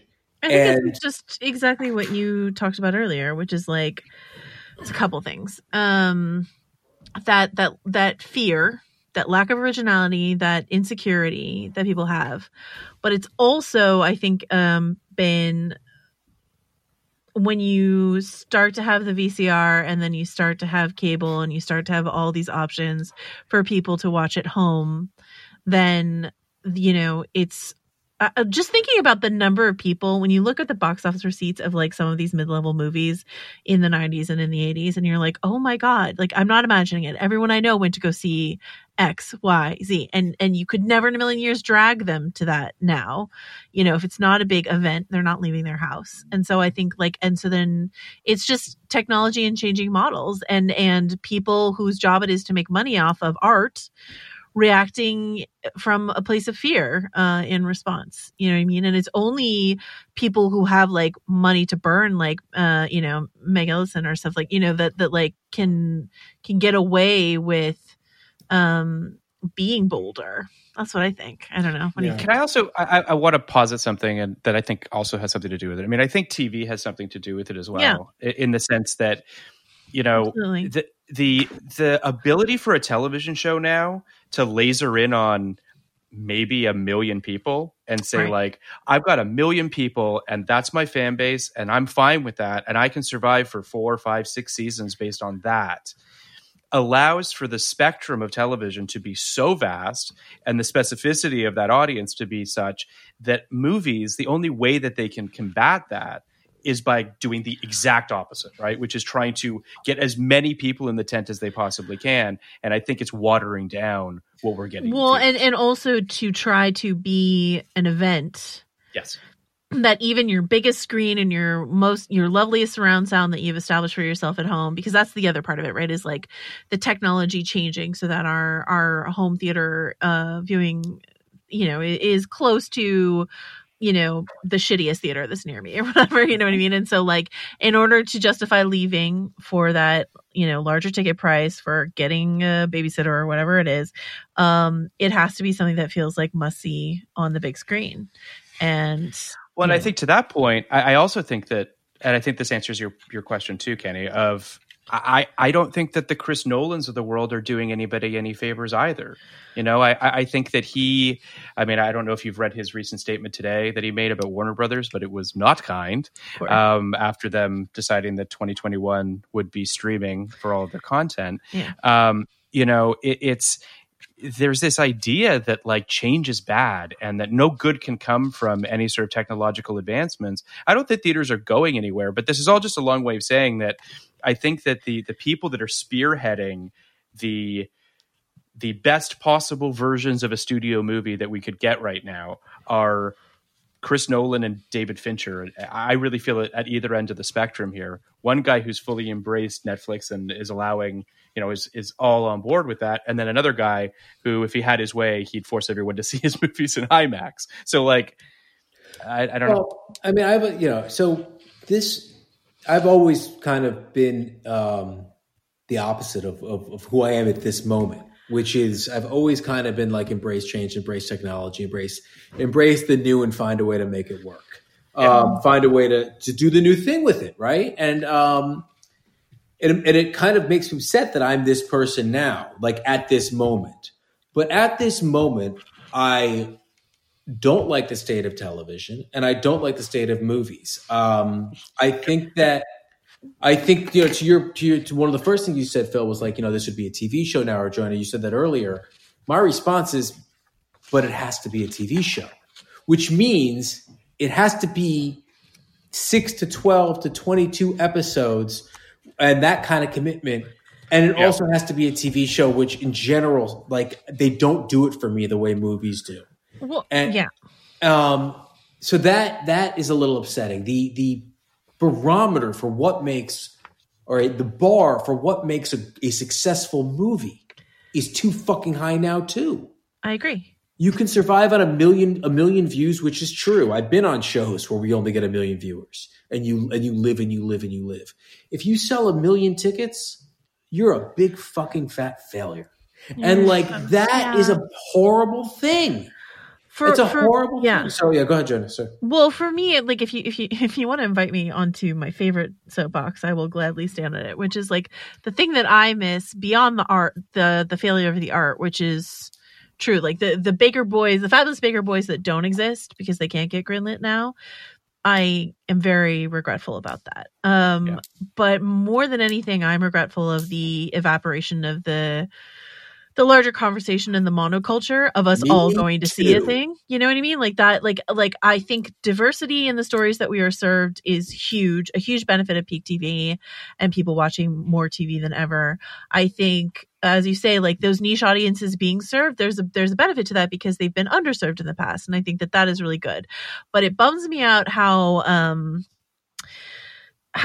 temporary so many of the stories that we watch feel. Even something that I think is like rock solid great, like Queen's Gambit, right? That Netflix had a hit with Queen's Gambit. A lot of people watched it. That's great. Are they gonna remember it? Are they going to talk about it more? And if everything becomes TV, then you don't do the thing you did in 89 that I did in 89, which is rewatch something over and over and over and over and over again. I'm not going to rewatch Queen's Gambit because that's like an 8-hour commitment or whatever that I don't have. But if it were a 2-hour movie that tells the same story, albeit not as sprawling fashion, yes, I would love to rewatch the Queen's Gambit. And so the lack of rewatchability, the vapor that is so much of our television, even the most popular, like Stranger Things, I hate to keep bringing it back to Netflix, but like a Netflix show that is on a binge schedule that people watch and they love. Maybe there's not as much there as I would like, but I can still like appreciate that it's fun to watch or something like that, the way that like Goonies, which is trying to be, is and stuff like that. But people, and I know this because I engage in my jobs in so much explainer culture, people need massive recaps every time a new season comes out because they don't remember a single thing from the previous season. And so you have to be like, all right, here's everything you need to know about the show that you already watched, but I have to remind you because you have no fucking idea because it's all vapor. And you watch an episode while looking at your phone. Yes, exactly, that too. And so, yes, I also feel like a fuddy-duddy, like Beau Bridges trying to hang on to my lounge act when I'm things ain't what they used to be. But Phil, because I agree with everything you said. That you're getting at my heart right now. One thing I want to add to it because I really bemoan the death of monoculture. I agree with you that because of it, back when we had fewer choices, we had less diversity. Mm-hmm. Those two things don't have to be mutually exclusive, but but I understand that. One thing that has happened now that drives me completely fucking nuts is with all of these choices, all this breadth from all of these streamers, you don't have to watch anything anymore that you don't completely love. And what we now have is a complete lack of diversity when it comes to criticism and opinions on the art. So there's no more discussion like the discussions we can have on this show because people don't even bother watching the stuff that's bad or the stuff that's middle or the stuff that's weird or controversial, doesn't feel right to them or doesn't seem like a topic they want to engage in. So if you look at all these, basically, the film Twitter thing where film Twitter loves this or film Twitter loves that or film Twitter feels this way about that thing. I don't really blame the critics for all loving the same movies. I blame the system for only giving critics a certain amount of movies that are worthy of their time, and no one's bothering with the 200 movies that Netflix put out that they don't even acknowledge exists, for instance. So I think that's like, you know what I mean though? Yeah, and another big problem, and I'm so sorry, Phil, because I think either you're trying to like end the show or make a fine point. I will sit here and talk with you guys. I just, I appreciate your time, Joanna. That's all. Thank you. I don't. But no, honestly, and this is it feels tough to say because I have really good friends who work there. A big problem for me in the way we talk about movies right now has to do with Rotten Tomatoes and the way in which criticism is flattened into a percentage rather than like actually reading full reviews. You know, more often than not, like what used to happen is my sister and I, when we were like growing up and weirdos and like cared too much about films, we would pick our film critics and we would read them and we would either disagree with them or agree with them. But like, you know, Mick LaSalle, who wrote for the San Francisco Chronicle, we disagree with everything he said, but we read all of his reviews because then we could just like calibrate our opinions opposite and then we knew how we would feel about a movie, right? But like now I hear, you know, folks talk about reviews and they say, well, it only got this percentage on Rotten Tomatoes. And I was like, you don't know what that means and you don't know what it's like to find a critic who you love and always agree with and like to seek their opinion out and read their full length review. And like, honestly, from like a traffic point of view on the old .com here, like it's so hard to get people to read a film review that's not a scathing Richard Lawson takedown. You know what I mean? Like if it's not a burn, like people don't want to read the whole thing. They just want to read. Those are so good. You got to admit. Oh, caviar. It's delightful. But you know, that flattens opinion too. When you talk about lack of diversity of opinion, that flattens opinions too, because like even if a few people disagree on something, it's not going to register for people who are just looking at an aggregated score on Rotten Tomatoes. But sometimes also, which drives me nuts too, is they get shouted down, which isn't fun either. It's fun to engage. Like it's fun to understand. And that's why I feel like I'm the only person in the world who appreciates what Armond White does. But I appreciate what Armond White does because I find his reviews challenging. He's not a dummy. He is actively trying to dislike what you like and like what you don't, but he never approaches it from a way which is just like, which is just trolling. He tries to ground it in some kind of inane theory that I find interesting and challenging. Now, he would mean nothing to me if there were, 40 critics and they had their own opinions and I could read every one like that. But and people didn't all agree that this movie was great or this movie wasn't. But yeah. Something else. Sorry, go ahead. I love you both, but my roommate has just made dinner, and I need to go eat dinner. Yeah. Well, I don't want to end this podcast. All right, I'm going to ask Joanna the last question. Same question I asked her last year, and she was on. What's going to win this year? Last year, you said, "I won't tell everyone. I won't embarrass you." You know what you said. But what do you think is going to win this year? What did I say last year? Knives Out. It was so cool. Oh, yeah, I loved it. It was the coolest thing. And by the way, it was a great movie, and you were more right than wrong. But I didn't know about Parasite when I said that. So there you go. Parasite. Yeah. Oh, what's going to win this year? God, I don't know. You definitely did know about Parasite, and you had already talked about it on the pod. But that's just my. Damn it. Okay. But it had no buzz. It had no buzz. Damn it. I mean, yeah. Damn it. That's how I learned about it from your podcast. A Parasite is tremendous. Anyway, okay. Knives Out. What a cute answer. It's hard to know because Mank is not landing the way that anyone wanted it to land. I just don't know. It doesn't feel like anything has that right now. You feel like some people haven't seen Ma Rainey. No. You know, I think Ma Rainey's got Chadwick. Chadwick certainly has pole position locked up. Yeah, and I think Viola Davis has pole position locked up. I don't know if this stuff means anything right now, but in terms of if I had to put all my money on something, I would probably put it on Mank. Because I am buying into the whole Hollywood loves itself so much thing. Okay, go ahead. Yeah. I think you're probably right, possibly. I think that staying in people's heads until perhaps mid to late February might be harder than you think. I think that Netflix still has a bunch of movies in the tank that they're going to release in January and February that I think are still that are in the hopes of getting Oscar consideration. I also think that Minari is apparently, I don't know if I'm pronouncing that correctly, but I hear that's supposed to be unbelievable. It's so good. I really love it. I'm very excited to see that.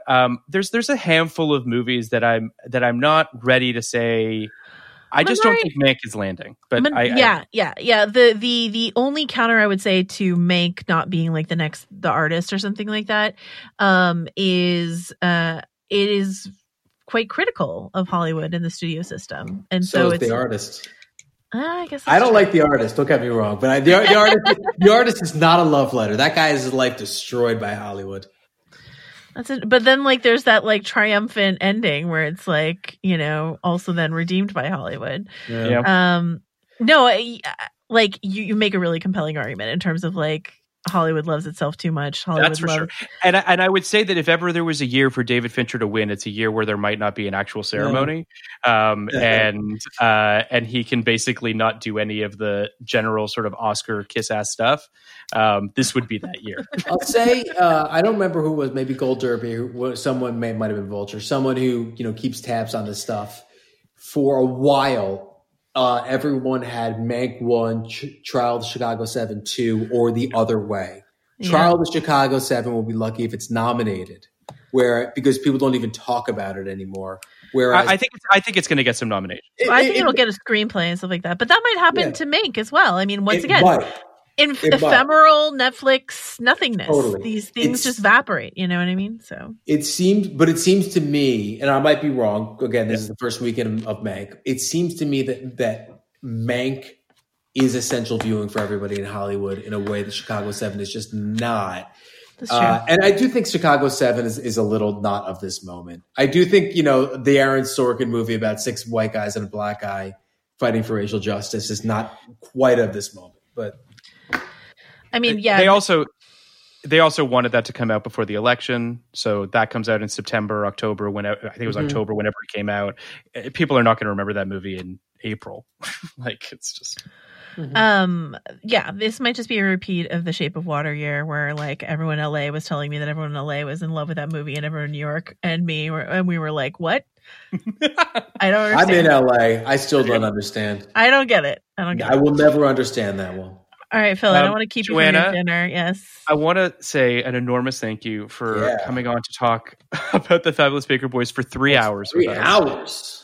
It was tremendous. And a diamond moment for me to hang out with you boys. Well, are you kidding? Over here. This was just honestly. I don't have a brother. This is the closest thing I have to a brother right here. I don't have a brother either. I would imagine I'm the closest thing you have to a brother. And we work together, and we're basically doing dual pianos every day. So this movie really hit close to home to me as well. But Joanna, thank you so much for coming on, and we really hope that you'll come back and talk about please Deep End of the Ocean or something else, whatever it is. Yeah, thank you for doing. Really appreciate it. All right, thanks, guys. Bye. Podcast like it. Just podcast like it. Podcast like it's 1989. Baby fish mouth. Baby fish mouth. Even when we're on a budget, we still deserve nice things. Quince is a place to scoop up stunning high-end goods for 50 to 80% less than similar brands. They have buttery soft cashmere sweaters starting at $50, luxurious Italian leather bags, and so much more. Plus, Quince only works with factories that use safe, ethical, and responsible manufacturing. Get the high-end goods you'll love without the high price tag with Quince. Go to quince.com/style for free shipping and 365-day returns.